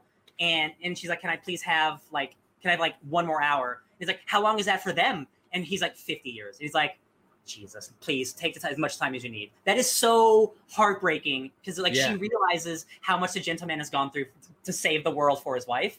I think that shit is hot, you guys. Yeah, because he's like, just give me an hour. She's like, how long? A decade? Do it. And then even when Bruce and Wonder and Diana, they're in that world and they're just like just when they're eating, like like the scene where they almost kiss. I'm like, don't do it. The end of 39, it's spicy. Yes, but then they're just like, miss my dog Ace, and then she's like, yeah, I miss my kangaroo. You have a kangaroo?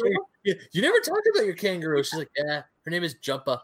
Yeah, I love it. I also love them making fun of Superman in year 19. How many times does he have to say it? Up and away, up and away. Yeah, every time. Again, to show that both of these people are trapped in this alternate universe for 40 years, and they have the willpower not to cheat, because these are two of the hottest people on the planet. Also, they're superheroes. Like the willpower alone is like good for both of them. Because I know, nobody. Willpower is Green Lantern's thing. Thank you very much. Sorry. Batman's just not horny enough, I guess. I guess not. Yeah. But man, the Gentleman, I believe, is like a new character, and like I just think the premise for this miniseries is really fun. The way to get Wonder Woman in while also being like a fun fantasy story. In the end is really sweet because like Selena's like, so what happened? And he's like, I was good, but not good enough. And she's like, just do better. And I'm like, yeah, all right, Selena. Yeah, I really liked it. It was a nice little different story. Yeah. There's one. Let me see if I can find it. He is in fact a new character created for this run. Hell yeah, cool. Yeah. Oh yeah, so there's a great scene because every time somebody meets Selena, they're like, "Oh, you're a criminal, right?" Because she is. But Wonder Woman's like, maybe I think everyone's wrong about you. I think maybe you are a hero, and I'm happy my friend has found love in you. And that's just a sweet little Wonder Woman moment. And in the date nights, in the Super Friends date episode, I was like, you picked the winner, bud. And Bruce is like, you did too, bud. I think that's really sweet. Lots of cute, wholesome moments before we get to some sad family shit. Yeah, which is 73, 74. Yes. And again, I wanted to pick 74 and 75 because spoilers, at the end of 74, it's Thomas who leaves the cave. It's not Batman. And Thomas is the new Batman in the city of Bane. And Professor Pig is the new commissioner. And all the villains, No. Sorry, Hugo Strange is the commissioner. Sorry. Pig is a cop. Yes, he's like leading. He's a pig. He's a pig. On the nose there. But I decided to pick 73 and 74 because I think the lead up, you would need more lead up for 74. But yeah, this is after Batman's lost. It tells you that you don't need more information than like Bane beat you. You lost, and I'm here. Don't worry, baby boy, my sweet baby boy Bruce. I'm here to save you. I'm here to reunite the family. This is not weird at all. Don't worry, nothing's crazy about this situation. Nothing's crazy about me taking the dead body of your mom to this thing. Yes. To a oh my god, I was about to say a Sarlacc pit. Oh my god, a Lazarus pit, a secret Lazarus pit that can revive you basically no matter what. Like it's the last bastion. With a sacrifice. With a sacrifice, yes.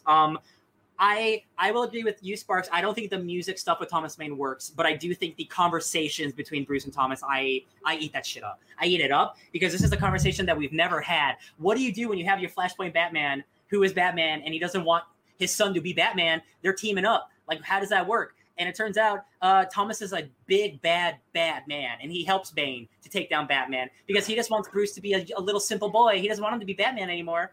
He's also really jealous that it's like so many. Thomas is so effed up, you guys. I I recommend reading the series just for him because that dude's So level. this is a good example of like what I was talking about in the larger sense of Tom King's run, where sometimes it gets a little too pretentious for its own good. The story they're referencing that he read to Bruce and that they tell in full in words, they visually showed and told the same story in an earlier issue where he's chasing a man who's shot at Nightwing. And when they do that, KG Beast? Yes, KG Beast. And in that issue, the context of it doesn't really line up very well, other than the sense that the story is inherently a Russian children's story and KG Beast is Russian. Outside of that, it doesn't connect. Yeah. It doesn't really mean anything until it's referenced again here. And I'm like, this is where, like, yeah, that was cool, but it was pretentious to put it there in a sense. I don't like using that word, overusing the word pretentious, but it felt very like, I'm putting this here to make you think. And I'm like, but I don't know what the heck I'm supposed to think about this in connection to that. Yeah. But then when it came up here, I'm like, oh, now that story makes sense. Yeah. 30 issues later. Yeah. The music things were a hard hurdle for me to kind of, because I couldn't match the tone of what was being sung with the I didn't like him singing Home on the Range. I didn't think it fit. I agree. I 100% agree. I do the fight scenes. I think all the art and stuff is great, but him singing that specific song is odd. I mostly picked this issue for these issues for the conversations between the father and son. But man, yeah, like Thomas again, like just touching on that, like it didn't feel like the song informed anything connecting to who Thomas is. It didn't feel resonant with who he is, what he's thinking, what he believes. Okay, this was me extrapolating just now. Sure. Home on a Range with the deer and the buffalo play. Where the deer and the antelope play. Okay, home on a Range. Is Thomas now home, and he is the deer or the antelope that gets to do what he wants as Batman? I mean, you can. I'm just throwing it out there. It's not impossible, but like it's on a level where like I don't think, and I tried to think about it, and I don't think it informs well enough. No, I agree. Especially not to be used more than once. Yeah. In these issues. Go ahead though. No, I 100% agree with you. I do think the stuff where Bruce is like drugged up and he's like, "Where are we going?" And he's like, "Oh, that's the drugs. You'll remember soon. You're the world's greatest detective, right?" And he just keeps like harping on his son. He's like, "Oh," the Death in the Desert, who is Ra's al Ghul's personal defense at this Lazarus pit, right? They keep showing up, and Bruce keeps he's asleep during these fights, and Bruce wakes up and is like, "Wait, how do they keep getting past me? I'm Batman." And he's like, "Yep, you're Batman, bud. You're the best Batman, all right." He keeps shitting on his son while also like trying to help him, and it's just like, man, Thomas is so bad, you guys. He's so gross. And like after this, he beats Batman up and he takes his spot because he thinks he's the better Batman. He'd rather leave his son for dead than let him achieve his dreams in a way. It's really messed up. Well, he doesn't want his son to be Batman. He's like obsessed with that. Yeah. My son can't be Batman. Yeah. So he'll take the place in order to do that, and he will work with Bane to systematically ruin his life. Because that's the point he makes. He's like, "Listen, Bruce, you're a super strong dude. I recognize that. But I had to beat you up mentally, physically, spiritually, every way I could to make sure you realize you shouldn't be Batman. I love you though." And that's the most effed up part, because like this is his dad doing it. And then they get stuff with the mom, like wanting to resurrect the mom to make the perfect family. Like, you don't need to be Batman anymore. Look, we're both alive. Your trauma's gone. Trauma just disappears, right? That's how it works. Right. It's so messed up on a personal level. Again, nothing like this, maybe except Grant Morrison's RIP run, where Thomas Wayne came back to life, but it wasn't really Thomas Wayne. Dr. Hurt. It was Dr. Hurt. That shit reminded me a lot of this, and that Grant Morrison shit is the good shit.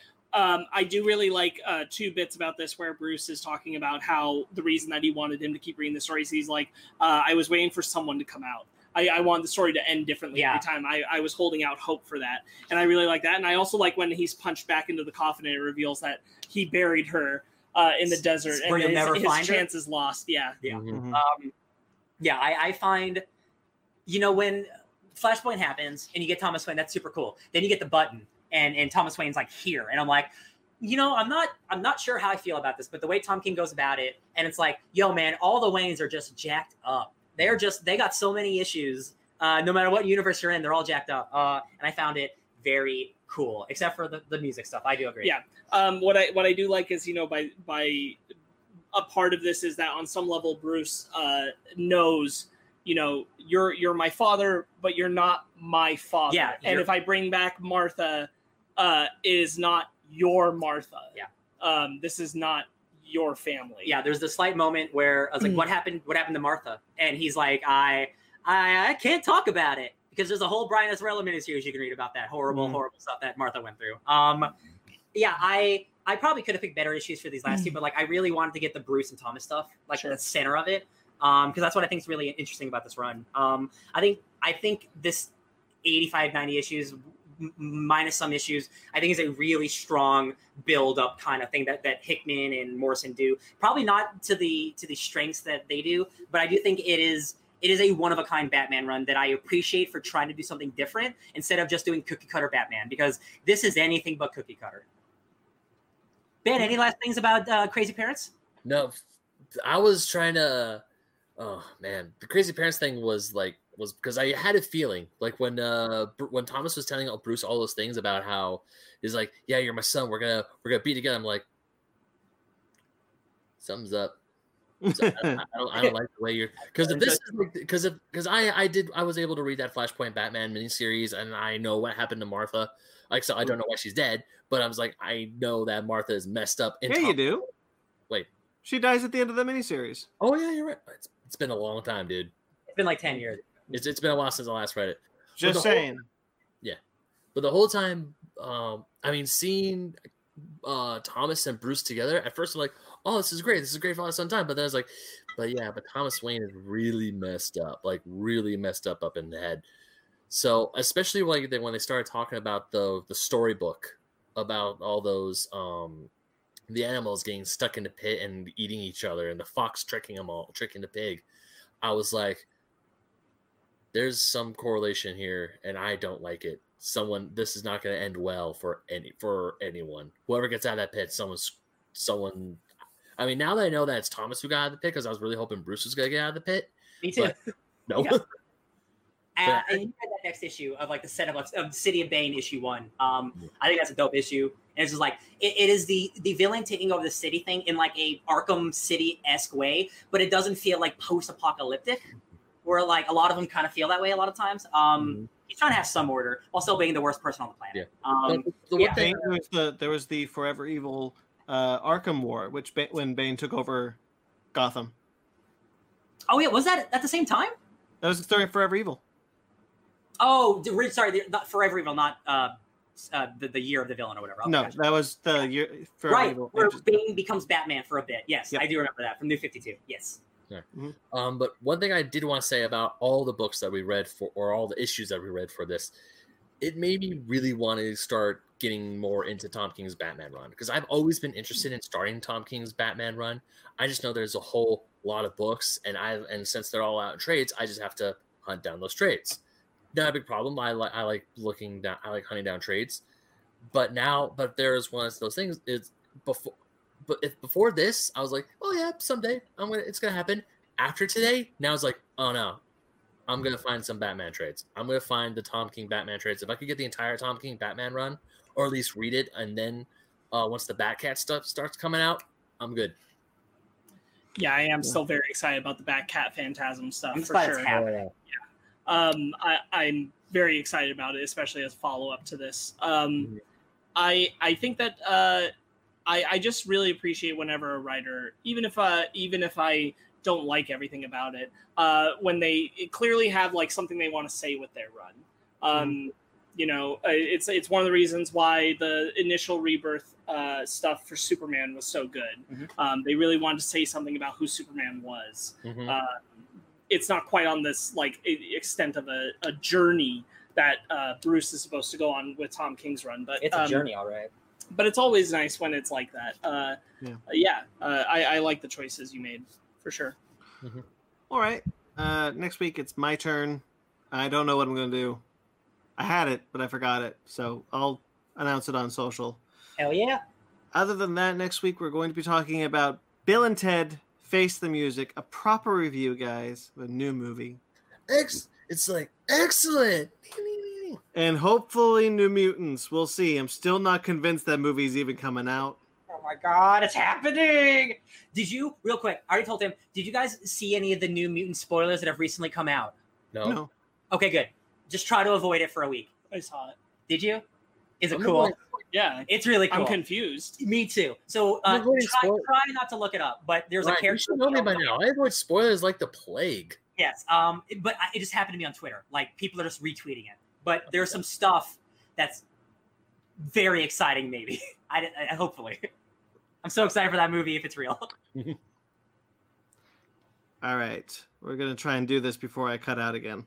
We have our YouTube page. If you're watching this, please make sure to like this video, subscribe to the channel. We got a couple new subscribers this week, so welcome. We have another show, Fake Nerds Watch, on this channel, which we are currently going to go through Lovecraft Country. We will also do Umbrella Academy coming soon, and maybe The Boys. We'll talk about it. Oh, we'll definitely do a season wrap discussion. It won't be immediate, but we will do a season 2 discussion on The Boys. Oh yeah.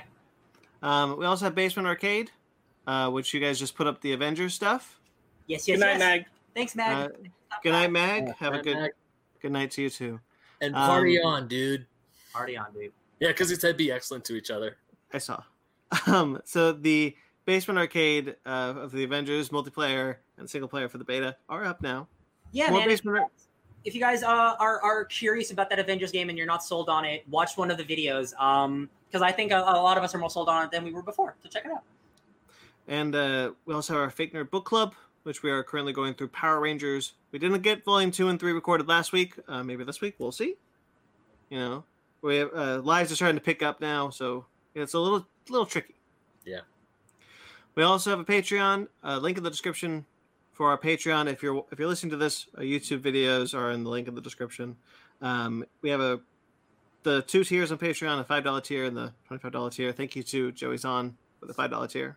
We also have TeePublic, a lot of cool shirts, Bread and Butter, Victor Book Club, Victor Podcast, Suburban Proctologist. Want that shirt? That's all on our TeePublic page. Link in the description, or you can go to our website, www.fakenerdpodcast.com. I just put up a new article on that site. Check out links to everything we got going on. And we also still have our Fake Nerd Podcast masks, which are in the description below. Still got a couple, guys. They are running out. So get yours while they're hot.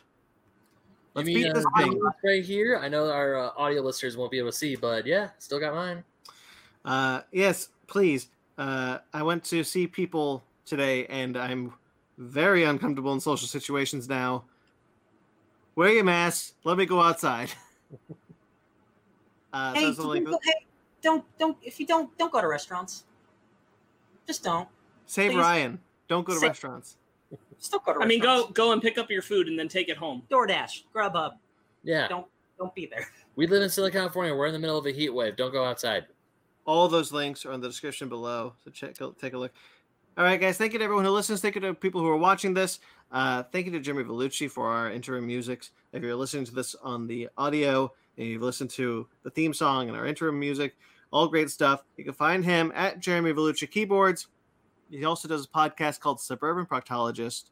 You can find that on iTunes. There's 9 episodes out now. Very funny. He does it all mostly by himself. You can find that at facebook.com/Suburban Proctologist Official or Instagram at SubProc Podcast. Thank you to Mike Matola. Mike, you've done 3 logos for us now. Fictor Podcast, Miscellaneous, Book Club. You're great. We love you. He got a crib. He built a crib. I thought he built it for himself. Yeah. I was like, Mike, are you pregnant? I saw it too. I'm like, is your wife having a baby? What? Nope. Baby Matola. You can find him at Mike Matola. All right, Twitter, Instagram, Facebook for us all at Fake Nerd Podcast, fakenerdguys@gmail.com. If you'd like to get in touch with us personally, I'm at BC McClure on Instagram and Twitter. Ben? You can find me on Instagram and Twitter at BenMagnet27. It's really late right now, so I don't know if I'm going to write that article tonight, but it is going to come up hopefully before Wednesday or sooner. I don't know, but it will be up this week. Sparkles? You can find me going back to school at Sparks Witty on Instagram and Twitter, SPARKZ Witty, and also hoping for the best for everyone suffering from the wildfires raging across our state, specifically in Brandon and I's home area. Yes. Michael Carls of the Downright Nerdy podcast wasn't on our Downright Annoyed movies because he was fighting fires on Saturday. Oh, Yeah. wow. Ryan? It's me. Today is the birthday of a man who has taught me before, better than any teacher I've ever learned, lessons of freedom, loyalty, connection. Kojima showed me another face of this world, and until my death, I owe him. Happy birthday, man of video game. Happy birthday, Hideo Kojima. You can find me at DJ Tony Snark. Subscribe to us on iTunes, Stitcher, Google Play, TuneIn, Spotify, iHeartRadio. If you're watching this, like and subscribe. Rate and review wherever you get us. We greatly appreciate it. Until next week, guys, stay fake nerds.